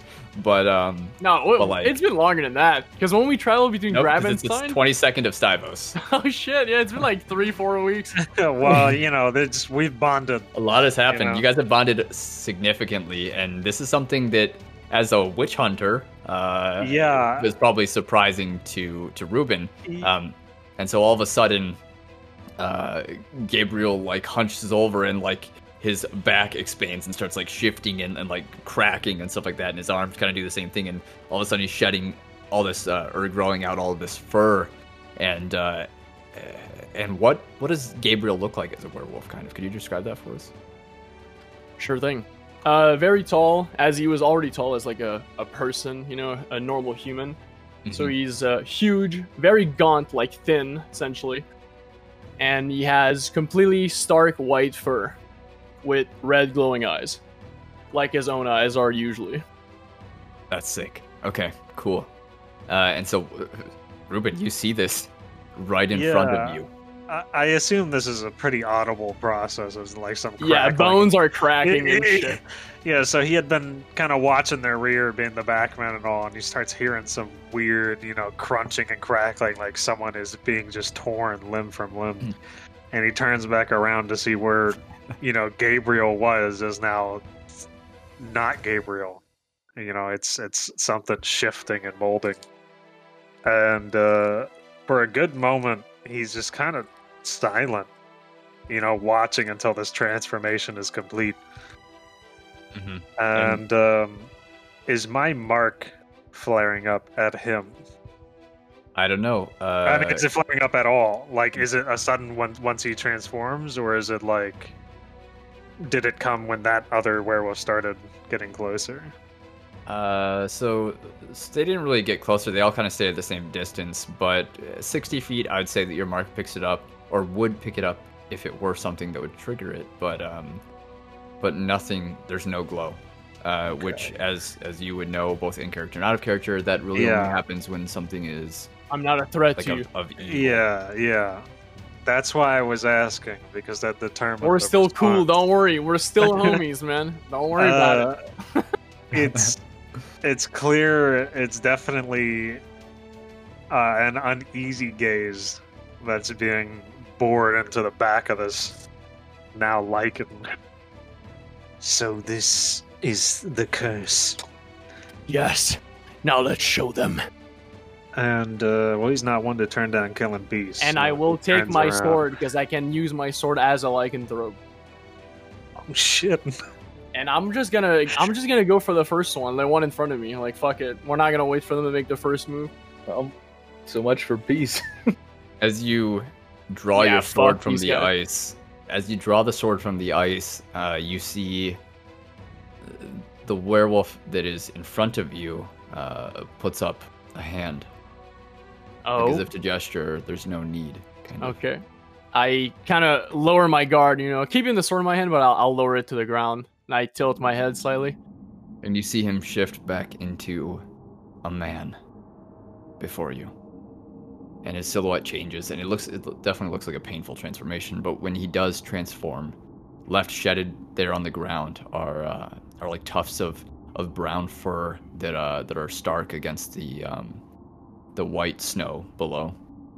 And he is a man with like a single braid atop his head that goes back, and like shaved sides of his head, and wearing furs and leathers that cover up his whole body, like gloves, boots, everything. And he's got like a simple single hand axe down at his side, and like one of those little rings on the belt that just kind of like holds the axe by where the hilt meets the blade, or the head of the axe, I should say. Then he begins to step forward, crunching snow beneath his feet. I will keep in lycanthrope form for now, just in case it's a trick. You don't keep slaves with you, do you? I do not. He ponders for a moment, looking between the three people that are with you. Who are you? What are your goals in the north? You don't look like you're from here. To claim this weapon. And for what purpose do you claim this weapon? Return south and stop the Lich before the next dark rain. The Lich. What does the next dark rain bring with the Lich? Who is this Lich? I am not sure myself, but from what I have heard from a few wise men now, he is a strong necromancer that seeks to bring upon the end times. There are no easy ways to say it. Transform whatever he can into his servants. And according to a druid we met in Fallowheart, the next dark rain will be worse than any before. Kind of like cocks one edge of his lip up, revealing like a sneer of teeth that kind of glow in the moonlight that's coming down. Servants, you say? I nod. Seeks to enslave an army. Not living army. You carry the weapon of the withered warrior with you, and Ruben's probably not wearing the half plate anymore. How's he carrying the half plate? No, I mean, it's like I said, it's just still kind of on him. loose. It's just like one side of it's kind of done, so it's not. Oh, so it's not like tied up against him. Yeah. So you can breathe. Okay. And like the gentle sort of glow of that ring on Tamachi's hand probably stands out in the dark. So you passed the trials then, huh? I nod. We all did. He nods, It thinking. was not a single effort. He looks to the other werewolves and back to you. Kind of like casting his gaze all around to each of them. Then you may pass, and we mean you no harm. We only seek to free slaves. And if that man with you, the old sickly looking one, was a slave, then we had reason to fight. Never. I would never enslave anyone. Now answer me this. Who are you? I know of your purpose. We serve Leaf. Are you familiar with his origin? No, I am not. He was a slave once in the north here and killed his master. When he did, he sought to free other slaves, like us. And he casts a glance to a couple of the other werewolves again. They kind of like let out grunts and huffs like it's a frustrating thing to remember. Then, when we were free, we wanted to join him. So we did. And with it took upon his curse. Willingly. There are many like us in the north. An army. You should join us. Or perhaps you me in this quest to stop the Lich.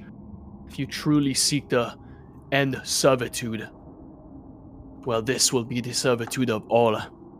Do you command the men of the north now? I do not command anyone who does not wish to follow me. If they so wish, they are welcome to join us. If you welcome the men of the north to be with you and fight along your side, then that means that you are comfortable with the slaves that they will bring with them. I heard one clan had slaves, is that not? There are a couple, and there are many slaves. We have been fighting to free them for some time. And if you choose to have them disband these laws, these ways of life, they will have backlash. So, I leave you with the choice. We would be glad to help you, but you must disband these slaves. And in so doing, you will create enemies. But you will have a fierce ally. I look to my left and right, like back towards the others. I'm inclined to agree with this guy. The warriors Tamakti, An army of werewolves, anarchists. That sounds pretty cool. I'm with it. Tamakti would pipe up. First, the realm must be saved. After that, change will come.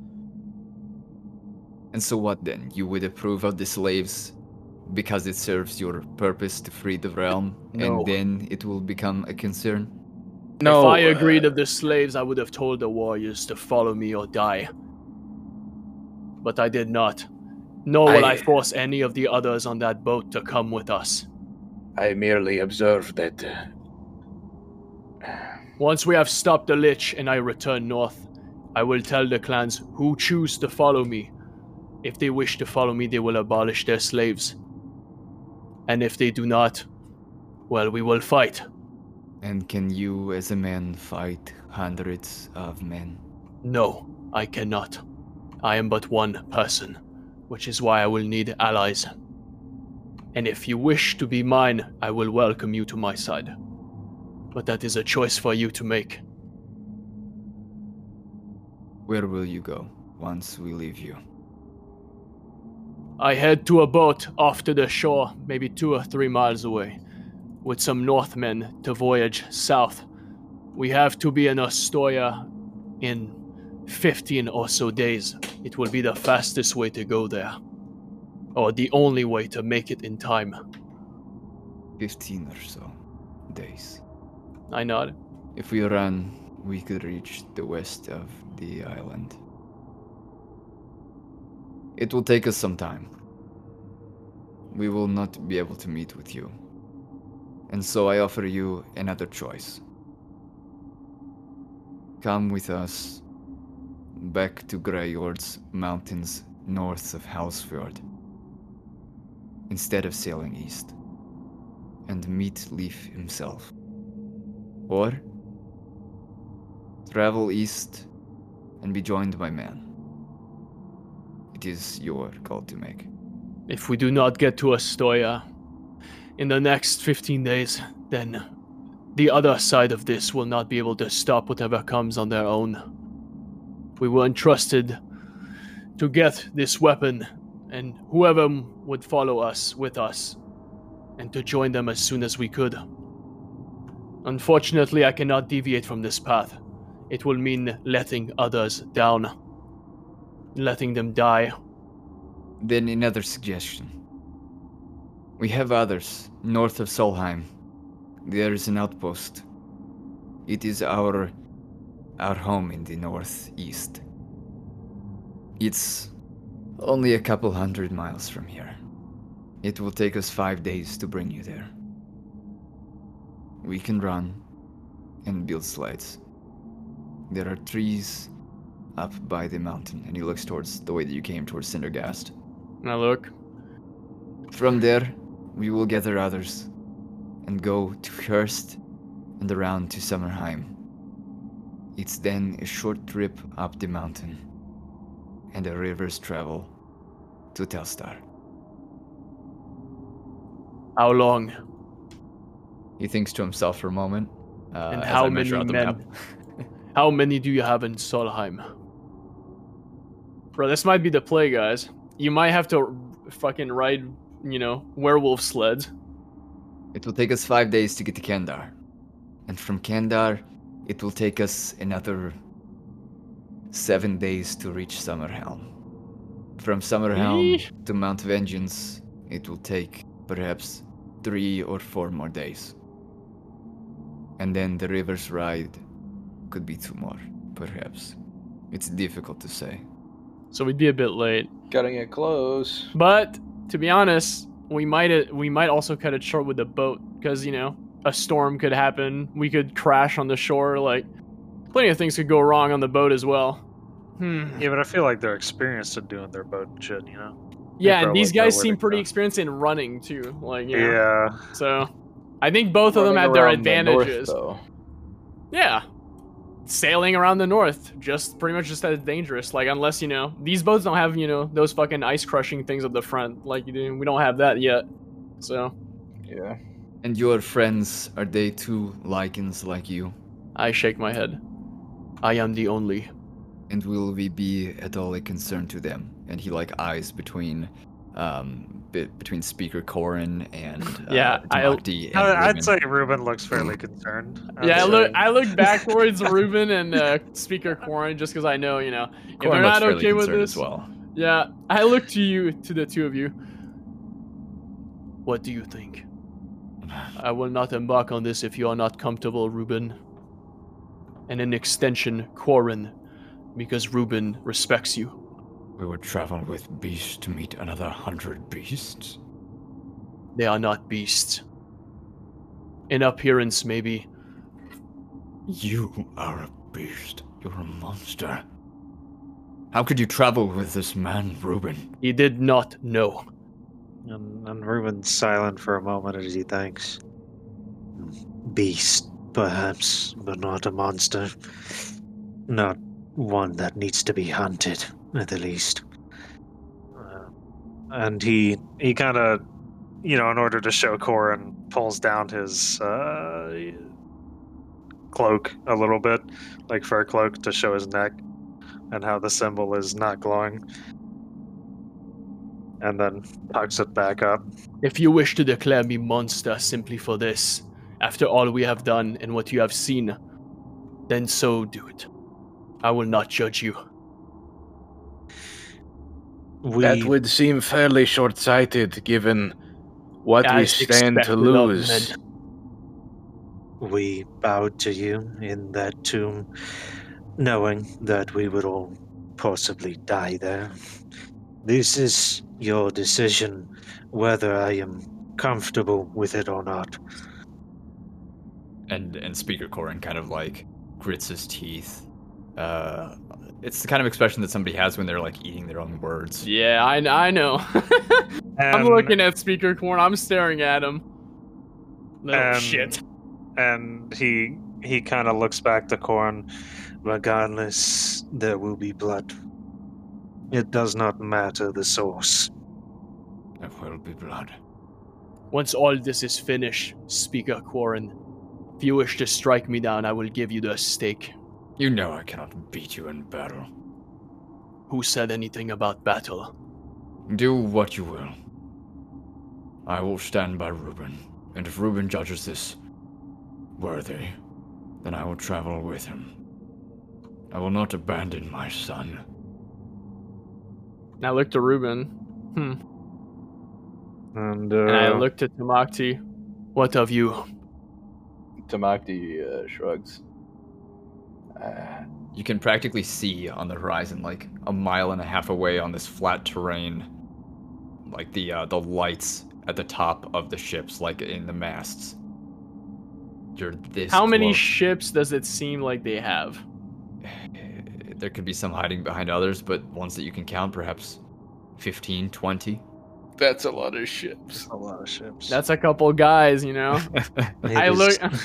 It's only a short walk Dude, there. why- I mean, why I don't do you- see why. I know. I know it's only a short walk there, but the thing is weighing who would be the better ally here. Like an Can't we army just of Tell werewolves. them to meet us in the fucking. I mean, are they really an go with the army? werewolves or That's what something? I'm. Hold on, that's what I'm gonna try to figure out. I look towards the werewolf, or the guy that was a werewolf. How many men do you have in Solheim? What could possibly be done is that we sail with these Northmen, and we could meet you there around the coast. From what they have said, that is how they will travel, close to the coast. If they have with them a single slave, they will be brought to the stake, burned at the cross, I nod. as will you. I nod. He looks as if in strong contemplation right now. I'm talking like this is the decision of his life. Yeah, me too, man. Okay. I get it. We seek an end to slaves. No man should be owned. And so, in this right. Sorry, wrong accent this whole time. Don't worry about it. We seek an end to the slaves. And in this right, the Lich should not own the undead. We will travel west and gather others. Where should we meet you? Then if you wish to do so, meet me at Talistar as soon as you can. Alstar, we will find it. We are good at this. I am certain you are. We will be sure to make the rendezvous as well. And if we do not get there, assume the storms have taken us. He takes in a deep breath, and he steps forward, now, only like 30 feet away from you, and extends a hand kind of like at waist level, Yeah, expecting that you'll walk the other half of the 30 feet. of course I do so. And he clasps onto your forearm and pulls you in close to him. I lower myself because Speaking I'm in your still in ear. werewolf. Yeah, speaking into your ear. For your sake, and for ours, do not bring slaves with you. I nod. I will do my best. Then we will go now. And he steps back and just bursts into, like, something that he's done plenty of times, just bursts into fur and a taller figure and, like, crackling and stretching of skin. And all of a sudden, he turns and he begins to run off into the woods, or into the night, into the snow, and out of sight, his silhouette fading in the distance. And still at the edge of your sight, you can see fires of these lanterns gently swaying from side to side as the ships rock. I will shift back in my normal form. Watch them run away and mumble to myself, so short-sighted. Bones crack and lasts for maybe a minute or two, and I'm back to myself. Turn back around. Now I'll go pick up my cloak again and my sword. All right. Well, are we ready to go? Yes, let us move with haste. I nod. And something I wanted to ask Prowler. Yes. In the midst of Speaker Goran's whole speech of sort of looking down his nose at Strider's character, was he still sitting on my tiny little disc floating 3 feet off the air? Probably, yeah. Okay, I just wanted to confirm. I didn't want to interrupt you during such great roleplay, but I just had that visual in my mind. I wanted to Literally confirm. like Yeah, a he's Dragon just like- Ball Z character. He's sitting, cross-legged there, just like hovering. He's sitting on a fucking Roomba casting judgment on my buddy. A Roomba. All right, Nice. yeah. I forgot about that. Well, then we should move. Indeed. Let us. What's that fat fucking frog from Warhammer that sits in his chair and floats around? I wouldn't know. Master Mundi. Yeah. Yeah. That's all I'm imagining now. Yeah, just this big toad. Yeah. Anyway, so you guys begin to resume your travels east by northeast, if we were to be specific. Oh, yeah. And a mile and a half is not far to travel before you reach the ships, and you can hear the waters calling to you, just lapping at the ice and gently rocking the boats and splashing up against the sides of them in small little waves. And you can see where the ice begins to get thin, as it's like there's a long platform of like planks of wood that are just kind of like hammered with pitons into the ice to create sort of like a walking platform in case the ice were to break or get too thin. And so it's probably wide enough for you guys to walk like single file. But it stretches out like a couple 100 feet until the edge of the ice where it meets kind of like a small like dock where the ships are. And then there are like planks running from one ship to the next to the next to the next as a means of like transportation between the ships. Excellent. I guess when we're on the docks, I will look for either like the guy that we talked to back at the camp or the wise woman. Yeah, the translator. You see the translator carrying what looks like a small barrel over his shoulder across the planks ahead of you. And then it looks like he's about to board the first ship. All right, I beckon in his general direction. We made it in time. He turns and looks over his shoulder. And of course, I make sure to have the Withered Warrior's sword like on my shoulder pretty much. And a gentle smile like crests the left side of his mouth, revealing a couple of his teeth. And I'm very glad to see your face. I We'll nod be and leaving in the approach. morning, a few hours from now. Good. We will join you if you will have us. Come aboard. You may take up your position on this ship. This is the head. I nod and step in next to him to board the ship. Oh, and also I look at him. Tell me, friend, which clans are present here, if many, or if is it only one? There are representatives from a couple here that have put aside their differences in the sake of raiding. Why? nod. Why do you ask? Because I ask for those who would follow us in our task. Suppose it is something the leaders and us can discuss once we are sailing. Right. Well, just stay on the top deck and the first floor beneath the top deck. I nod. The men on the bottom floor might be a bit much for you. Tilt my head. Very well. I will step on the boat. Ruben's right behind him. Right. And as you step up this kind of angular or horizontal kind of like plank with little like cross studs for the sake of like having actual grip as you step up, kind of like steps almost. But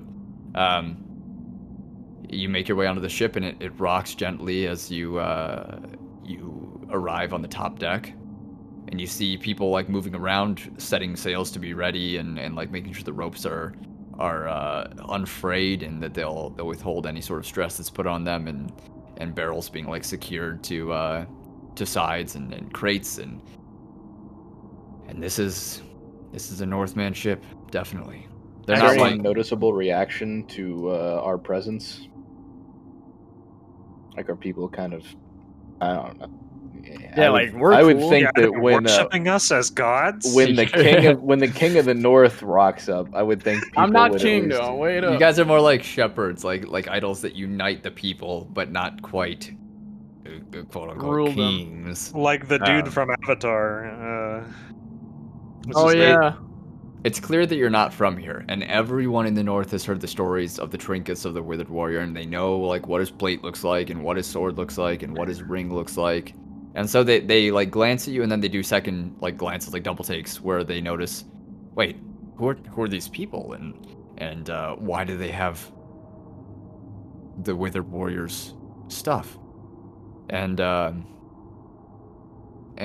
of like a gruff, bulkier sort of Northman approaches you. Where are you from? Who does he address this to?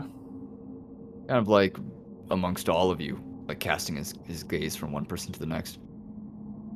Where did you get those things, and what brings you here to our boats?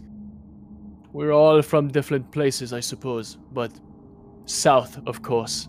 I am from the Shano Kingdom, and we have gotten these in Sinagast, passing the trial of the Withered Warrior. The trials. You want me to believe that you came from the south and passed the trials, that you have the right to lead us. I nod. That is what I am telling you.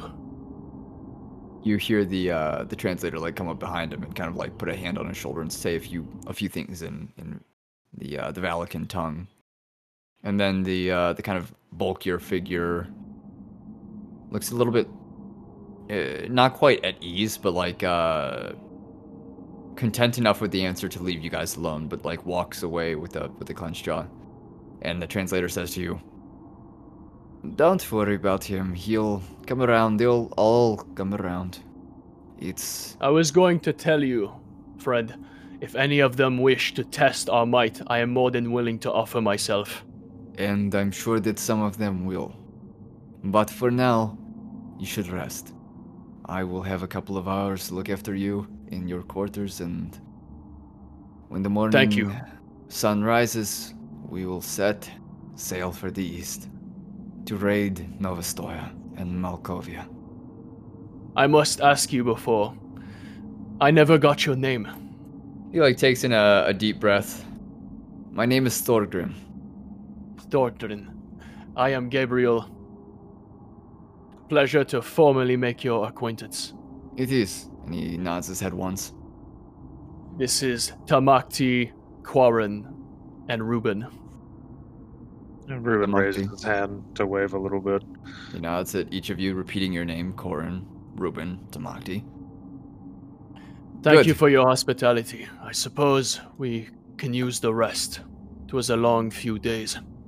Yes, and you will make your place on the deck just below here, towards the back of the ship. You will be I far know away that. from the slaves, so you won't need to worry about their stench. Don't worry. About that, we will need to discuss those.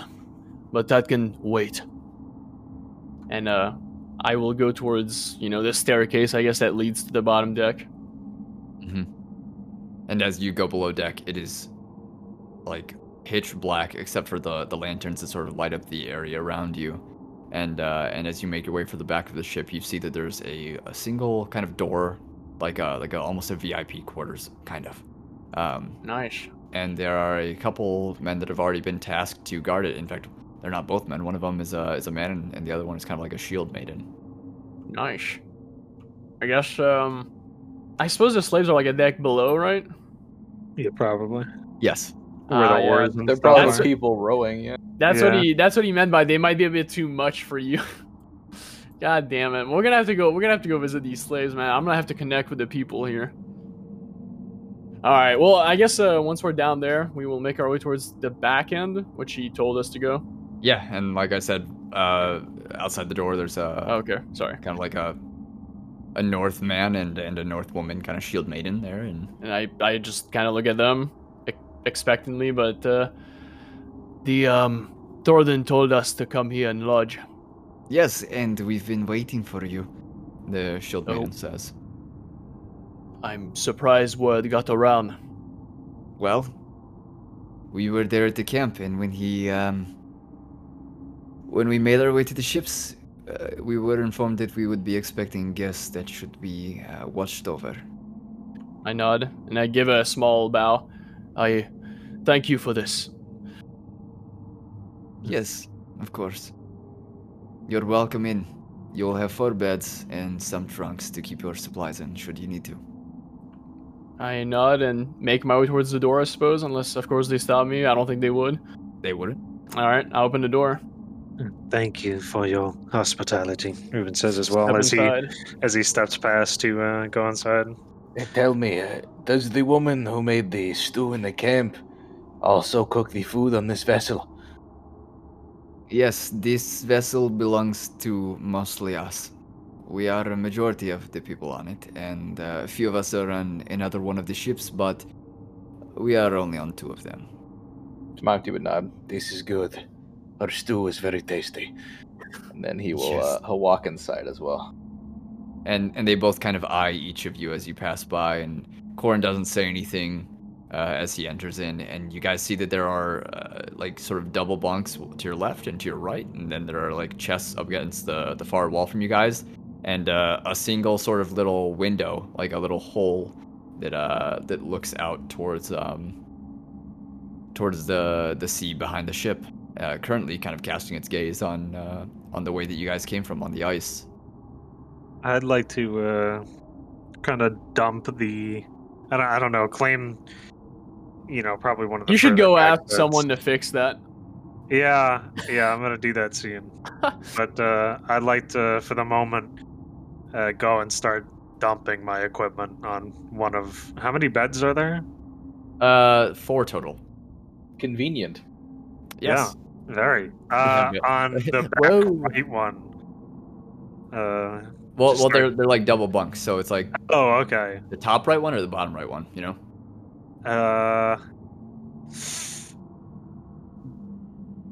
I take bottom right. Fuck. All right, top right then. Okay, Corin takes bottom left, which leaves Tamakti with the top left. All right, that's the one he'll take then. Yeah, so I start dumping my equipment there, and then is there any of them in that room besides us, or is it just?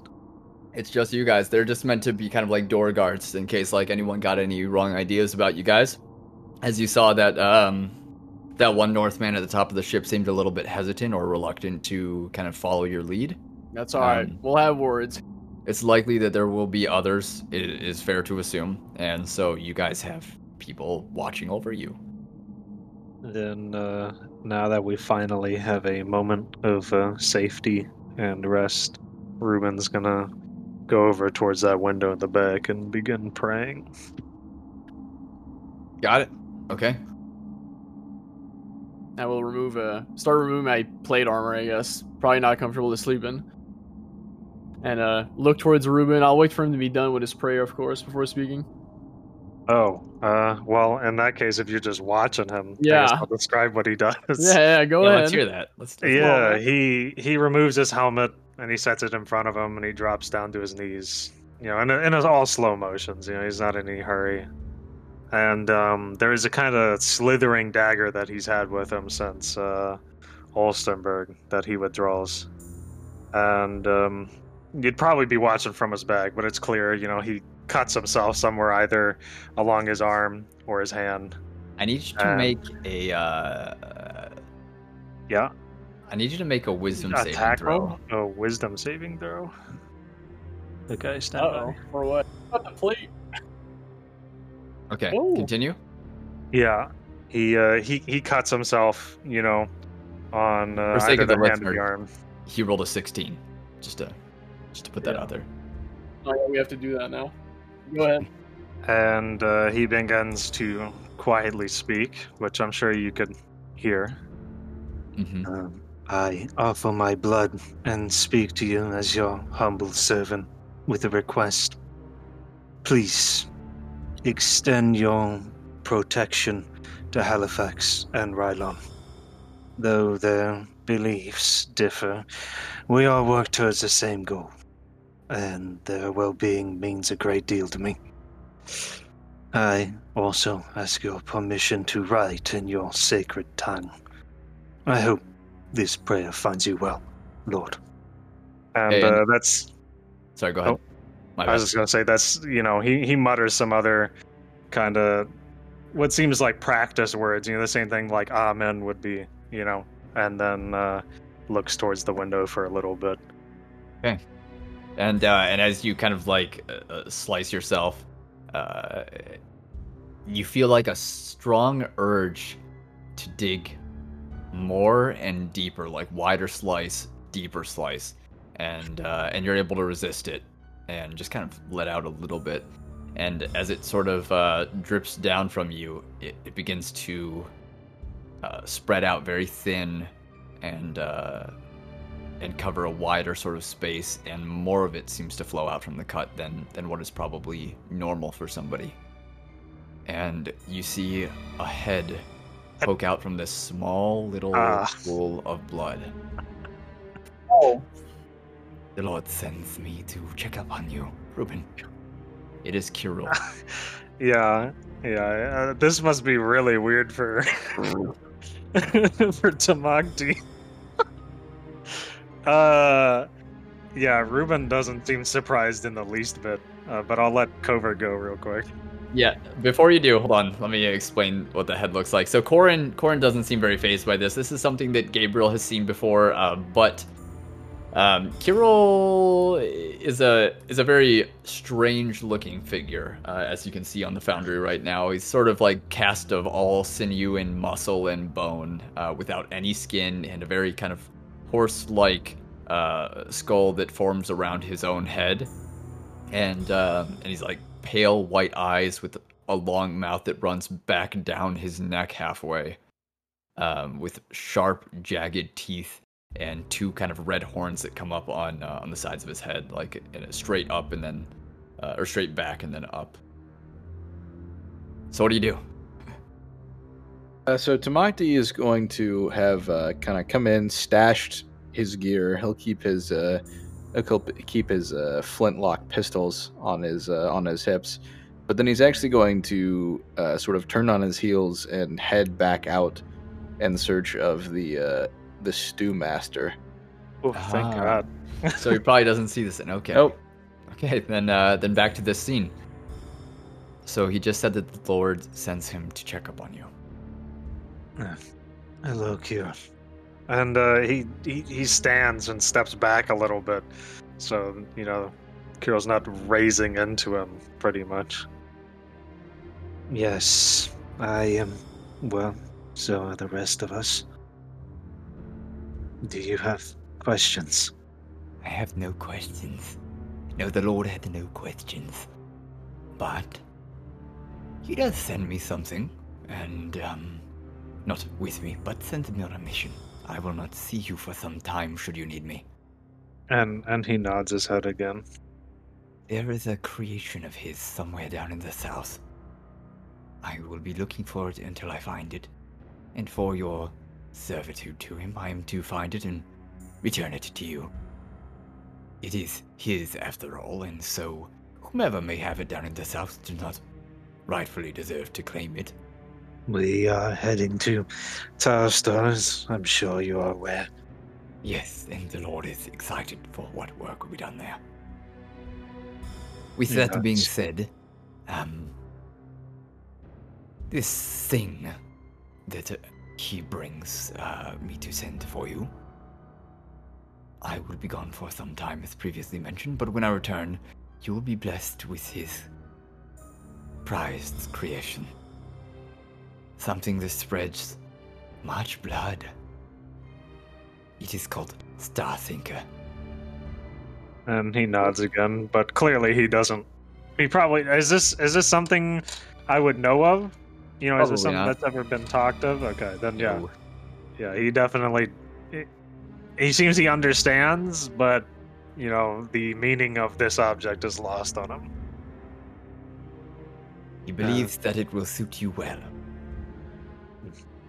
Then I thank him for this gift, should it ever arrive. Yes. He encourages you as well to Kirill kind of like lifts one hand out in the shallow pool, like aside his head and points down below deck. Should you choose to dispose of some of your guests, the Lord would be pleased with this. I understand. Yes. And he retracts his hand back down into the blood. For the listeners, this is a common trend where like, because of this sort of figure that Reuben worships, his messenger, kind of, for lack of a better word, like demon or fiend, kind of like transports via these portals that are created by blood. And so he's just kind of popping his head up to his neck out of this kind of portal right now. It's not wide enough for him to like step his whole body out. But yeah, continue. I asked a question. Do you have an answer from the Lord to my request? Sorry. There's few people to keep track of. What was the question again? I asked to write in his sacred tongue. Yes. No, he is entirely understanding of this. It is only a way to spread his word in his name. And he nods again. Thank you. Yes, I should be going now. So, I will see you again someday, perhaps. Yes, I am sure you will. And Safe he- travels. Like, before you even finish saying safe travels, he's already, like, ducked his head back into the blood, and the blood is just blood. There on the ground, like, painting the wooden floors kind of a crimson. And if there were any gaps between the floorboards, some of it would probably be gently dripping down onto the slaves below. Oh, poor slaves. Yeah, and I look at Reuben. given that Reuben, you know, he hasn't turned around yet.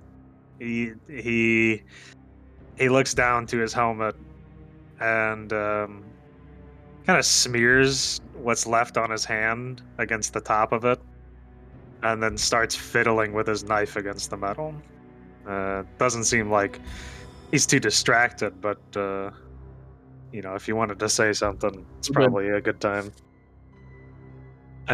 Yes, You might want to go check to get that plate repaired by someone who knows what they are doing.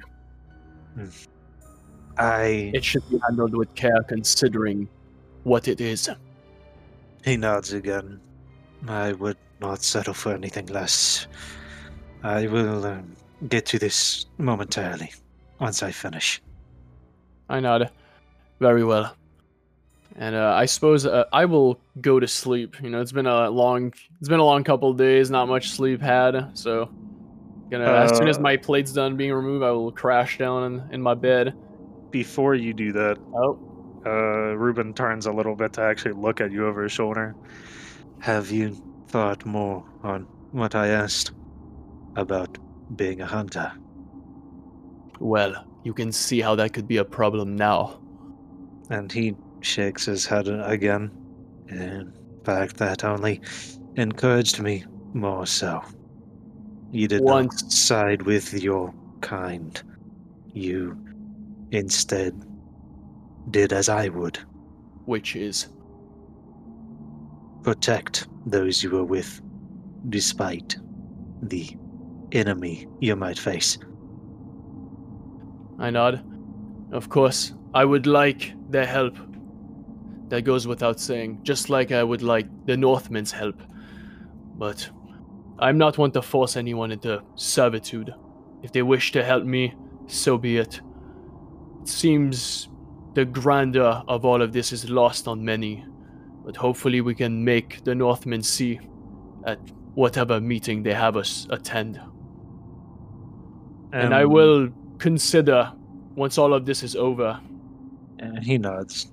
If the day ever comes you wish to bear the mark, as your ancestors did, let me know. I will be waiting.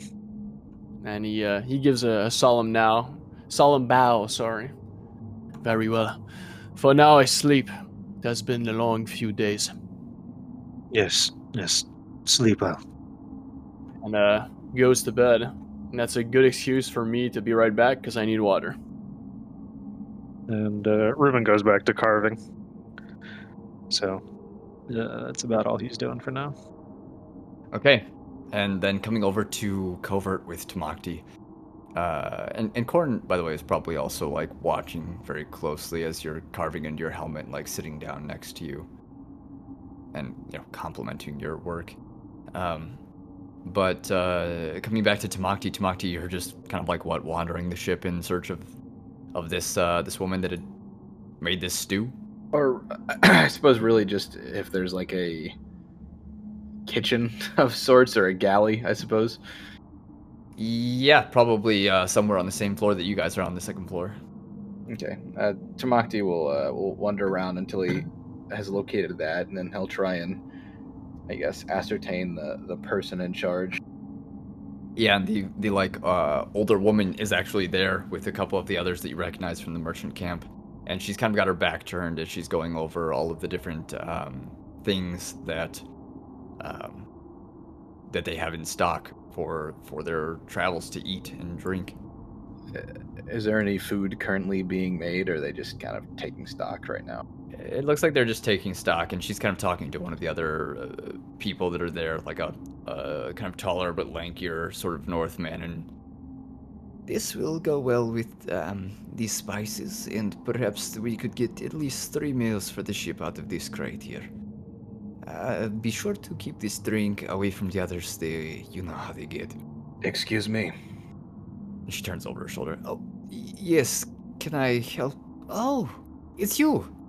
Welcome back amongst the ship. Thank you very much.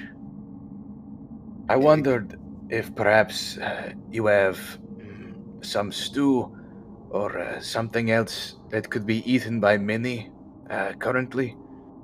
Oh, sorry, we will not be cooking until at least the first hour of light. I see. Are you hungry now? You could say that, yes. Do you have any fruit? Oh, child, you are in the north. We do not have fruit here. I am looking for something that can be easily shared. Easily shared. We have meat. We have bread. The bread is old and stale, but it's still bread. Of the meat, do you have any that is dried or salted? Always, it will be difficult for us to cook on this ship, per se. Tamakti would nod. Very well. Such is the way of wood that it catches fire so easily. Would you mind if I were to take some? It will be quite a bit, I warn you. Probably 5 to 10 stones. I don't know what the weight system of this world is. For sake of the listeners, we can just use like pounds or kilograms. 5 to 10 pounds. That's a lot of food. What do you need it for? You're surely not going to eat it all. My friends and I have big appetites. Tamakti would smile. Child, you have to understand that we must ration for the whole ship. And that is true, but nourishment is very important. I'm sure you understand. We will make it up if necessary. I am not an improficient hunter. could stop, I'm sure, along our travels and bag a few elk or deer to make up for the losses. I would do that for you. He pauses for a moment. That would delay the ship, though. We won't be stopping until we reach Malkovia. Well, then I shall replace the losses with my own coin when we stop there. They're not going there to buy anything. It is a difficult thing to say, child. Coin will not feed us on the ship. Then I ask that you give whatever you can spare, please. And I guess Tamakti would make a persuasion check. Yeah, go for it. Dude, why do you need 10 pounds of meat? A 5. Trash. That's rough. Terrible. I'm sorry, child, but there is so little to spare that we cannot risk it in case something were to happen. Surely you understand. I do. Well then, might I take the rations for myself and my friends, at least for the day, whatever meager supplies that may be? He nods slowly. Yes, here, let me get them. She turns around and kind of like brings her hands out in front of herself, like kind of raising her fingers as if trying to point herself in the right direction, and then sort of stumbles off to the right. There's a slight limp to her step, and she makes her way over to a barrel that is just filled with like ice from the lake or the sea, frozen sea, and from out of it she pulls some meat that is already cooked and has just been like staying on ice for the time being. It will need to thaw for some time, child, perhaps an hour or two, but we'll be ready to eat when the time comes. Tamakti would nod his head in thanks. And, She nods and she hands you like a full elk leg for you and your people. It likely, she explains, this is a ration for 3 days, so it will be until then that you need to make this last, and will not be able to come to us for more. I'm sorry. I understand. Tamakti would nod to her again. Thank you so much for everything you do. And then Tamakti would take this frozen elk leg, and he would head downstairs to the slaves' quarters. Yeah, and okay, and so you make your way down this last set of stairs, and you hear like the elder lady just kind of, poor child, like just mumbling to herself gently as you're leaving.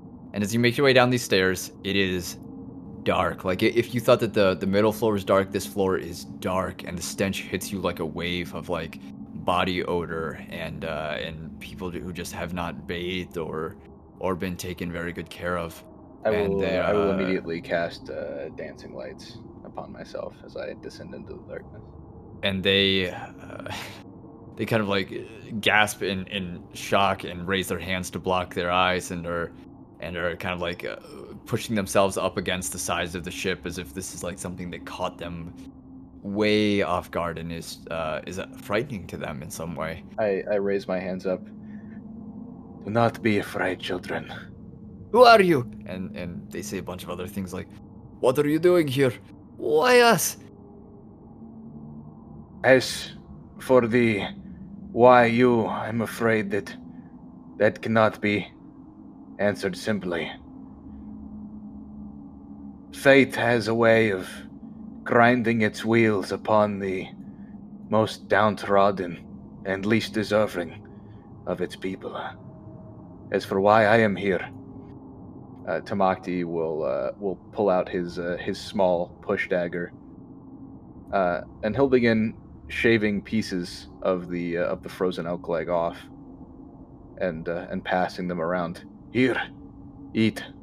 As you extend one to the first person in line, it's like a 13 or 14-year-old boy who is just like bone thin and emaciated and pale, and he takes it with kind of hesitation, as if it's some sort of trick perhaps, and he can't believe it, and that he's afraid it might be harmful to him in some way. Tamakti will take another piece and sort of demonstrate and sort of hold it in his mouth. You chew it slowly to get the most out of the nutrients. He would nod to himself. You will need all of your strength, all of your energy for the coming voyage. I cannot tell you how I will do it, but I promise I will help you. And he Damn, shout out. he takes the food and like bites off half of the slice and starts to savor it, and his eyes water a little bit, and he says through like not even having eaten the second half of that slice, he already extends his hand out and he says, "Please, more, please." You will have to wait until the rest of you have eaten. It is only fair, child, I'm sorry. Now, and Tamakti would sort of raise his voice slightly, sort of an orderly tone. I need you all to make a line, please. It is the only way everyone can eat. I promise, everyone will eat. And people kind of like scramble to get in line, and some of them are pushing each other to get closer in line, and suddenly they're shouting at each other, "Out of my way! I was here first! There is This no is my need! food!" Everyone will eat. Causing a ruckus will only make this more difficult for everyone. I promise you that. Now please, be There's calm. silence. And the first person in line is a younger woman, maybe 16 or 15, and her hair is like a matted sort of mop on her head with strands going in all directions. And it's kind of like blonde. You never met Matisse, but she has like a strange sort of. It looks like almost like a younger Matisse. Yeah, I don't know who that is, so I don't care. Yeah. I do though. I do. And she I takes miss the Matisse. food and holds it in both hands close to her chest. "Thank you, sir. Thank you so much." And kind of like steps past you. And the next is like an older man with graying hair and a graying beard that comes down to his chest. And he takes the food. "Thank you, sir. Thank you so much." There is no need for this. Do not thank me. I'll do only what is necessary, what is required. And he steps aside. And you catch a strange theme as each of these people comes to you. They make an insight, actually, please. Okay. I can do that. That's an 8. God, bless America. I tell you what, it's not been great for me tonight. You find that the reasoning may not be clear, but you do notice that there's a trend of them being young or old and not quite in the best shape. Maybe it was before, maybe they weren't in the greatest of shape before they became slaves, or maybe they were and they've just not been fed very well. But there are a lot of them that if they were slaves for at least a couple of years, they started being a slave at the age of 9, 10, 50s, 60s. It can be intuited that all of the fighting age individuals were put to the sword, and the young and the old were taken for slaves. It's possible. We're gonna put an end to that. Tamakti will do his best to estimate how many people are in the below deck, and thus try and ration the meat so that everyone has some. 20. 20? 20 mouths to feed. Okay. Well, if the elk leg was made for 4 people to eat Yeah. for 3 days, Mm-hmm. Likely being kind of generous with the rations as well. I think I can probably squeeze it. Yeah, I mean, this would probably be if you were to ration out like half rations or quarter rations. I don't know what kind of idea do you think? Like if each one of you was to eat like a double ration off of this elk meat, that would last you 3 days. I'll try and save enough for us, so that Obviously, nobody else knows. You've that taken I'm our doing rations. This. Obviously, nobody It's else fine. knows that I'm doing this, so I don't want to like screw the rest of the party out of eating. So I'll try and save enough for us so that we're not gonna go hungry, so to speak. But these people need it a lot more than we do. I'd say it's a good cause, at least. So I'll does try your and character? I'll try and I don't know. We'll see. Tamakti will try and save enough of the food so that they'll be able to eat at least something every day, all 4 of them. So probably giving each of the slaves more protein and nutrition than they're used to at all, really. I would assume they're probably given like a meager meal of broth or something. I think you're able to ration it out kind of how you imagine. Okay. And in the end, it works out. They may not have the most filled bellies, the slaves, but it's visible in their eyes the appreciation that they hold for you. And I mean, when someone's been starved for that long, it's not good to give them too much either. Mm-hmm. That's how you kill somebody. Tamakti will clear his throat to try and get their attention. I will be back when I can. I'm sorry, I can do no more for now, but I will be back. Please. I'm sorry. I cannot for now, otherwise I would arouse suspicion. I will be back in a few days. Until then, you must survive. And with that, Tamakti will extinguish the lights and return to the cabin. That was a good scene. I was a fan of that. And so you make your way up the stairs to the 2nd floor and back to like the cabin that you guys are staying in? Yes. Okay. And by the time that you come back, it's fair to assume that Ruben is done writing on his helmet. Where is Gabriel this time? Gabriel is literally sleeping. Like I Okay. fell asleep, so. Got it. Yeah, I'd say by the time Tamakti's coming in, Ruben had already like readorned his helmet and is on the way out with his kind of busted armor. Mm-hmm. So they'd likely just bump into each other. And as you two you're making your way out of this cabin, he's making his way in, or making his way to, and you guys both see standing in front of the door, about to hit his the hard part of his side of his fist on the door, and one hand on a hilt of a sword. You guys see this larger Northman from before. And nod to him. yeah, and the door opens, I guess, as his fist was raised, and Ruben's also standing there, just staring at him. By the way, Cover, what languages do you speak? An excellent question. I speak Because that is relevant. Imperial Norm and Celestial. Okay. And so this man is standing in front of this door. What do you do? Are you going to open it, or I sort of Oh, say it's already behind him. open. Okay. Yeah, like Ruben is standing in front of this guy. You're standing off to his side, probably. can we help you? It can wait for another time. No, Sorry please. to disturb. Whatever you had to say, I'm sure we're both very interested in what it was. Please, you're already here. He Yes. turns and he walks off. And Ruben watches him go and then steps out. And how are you faring? Is he I'm- speaking of Tamakti? I am doing very well.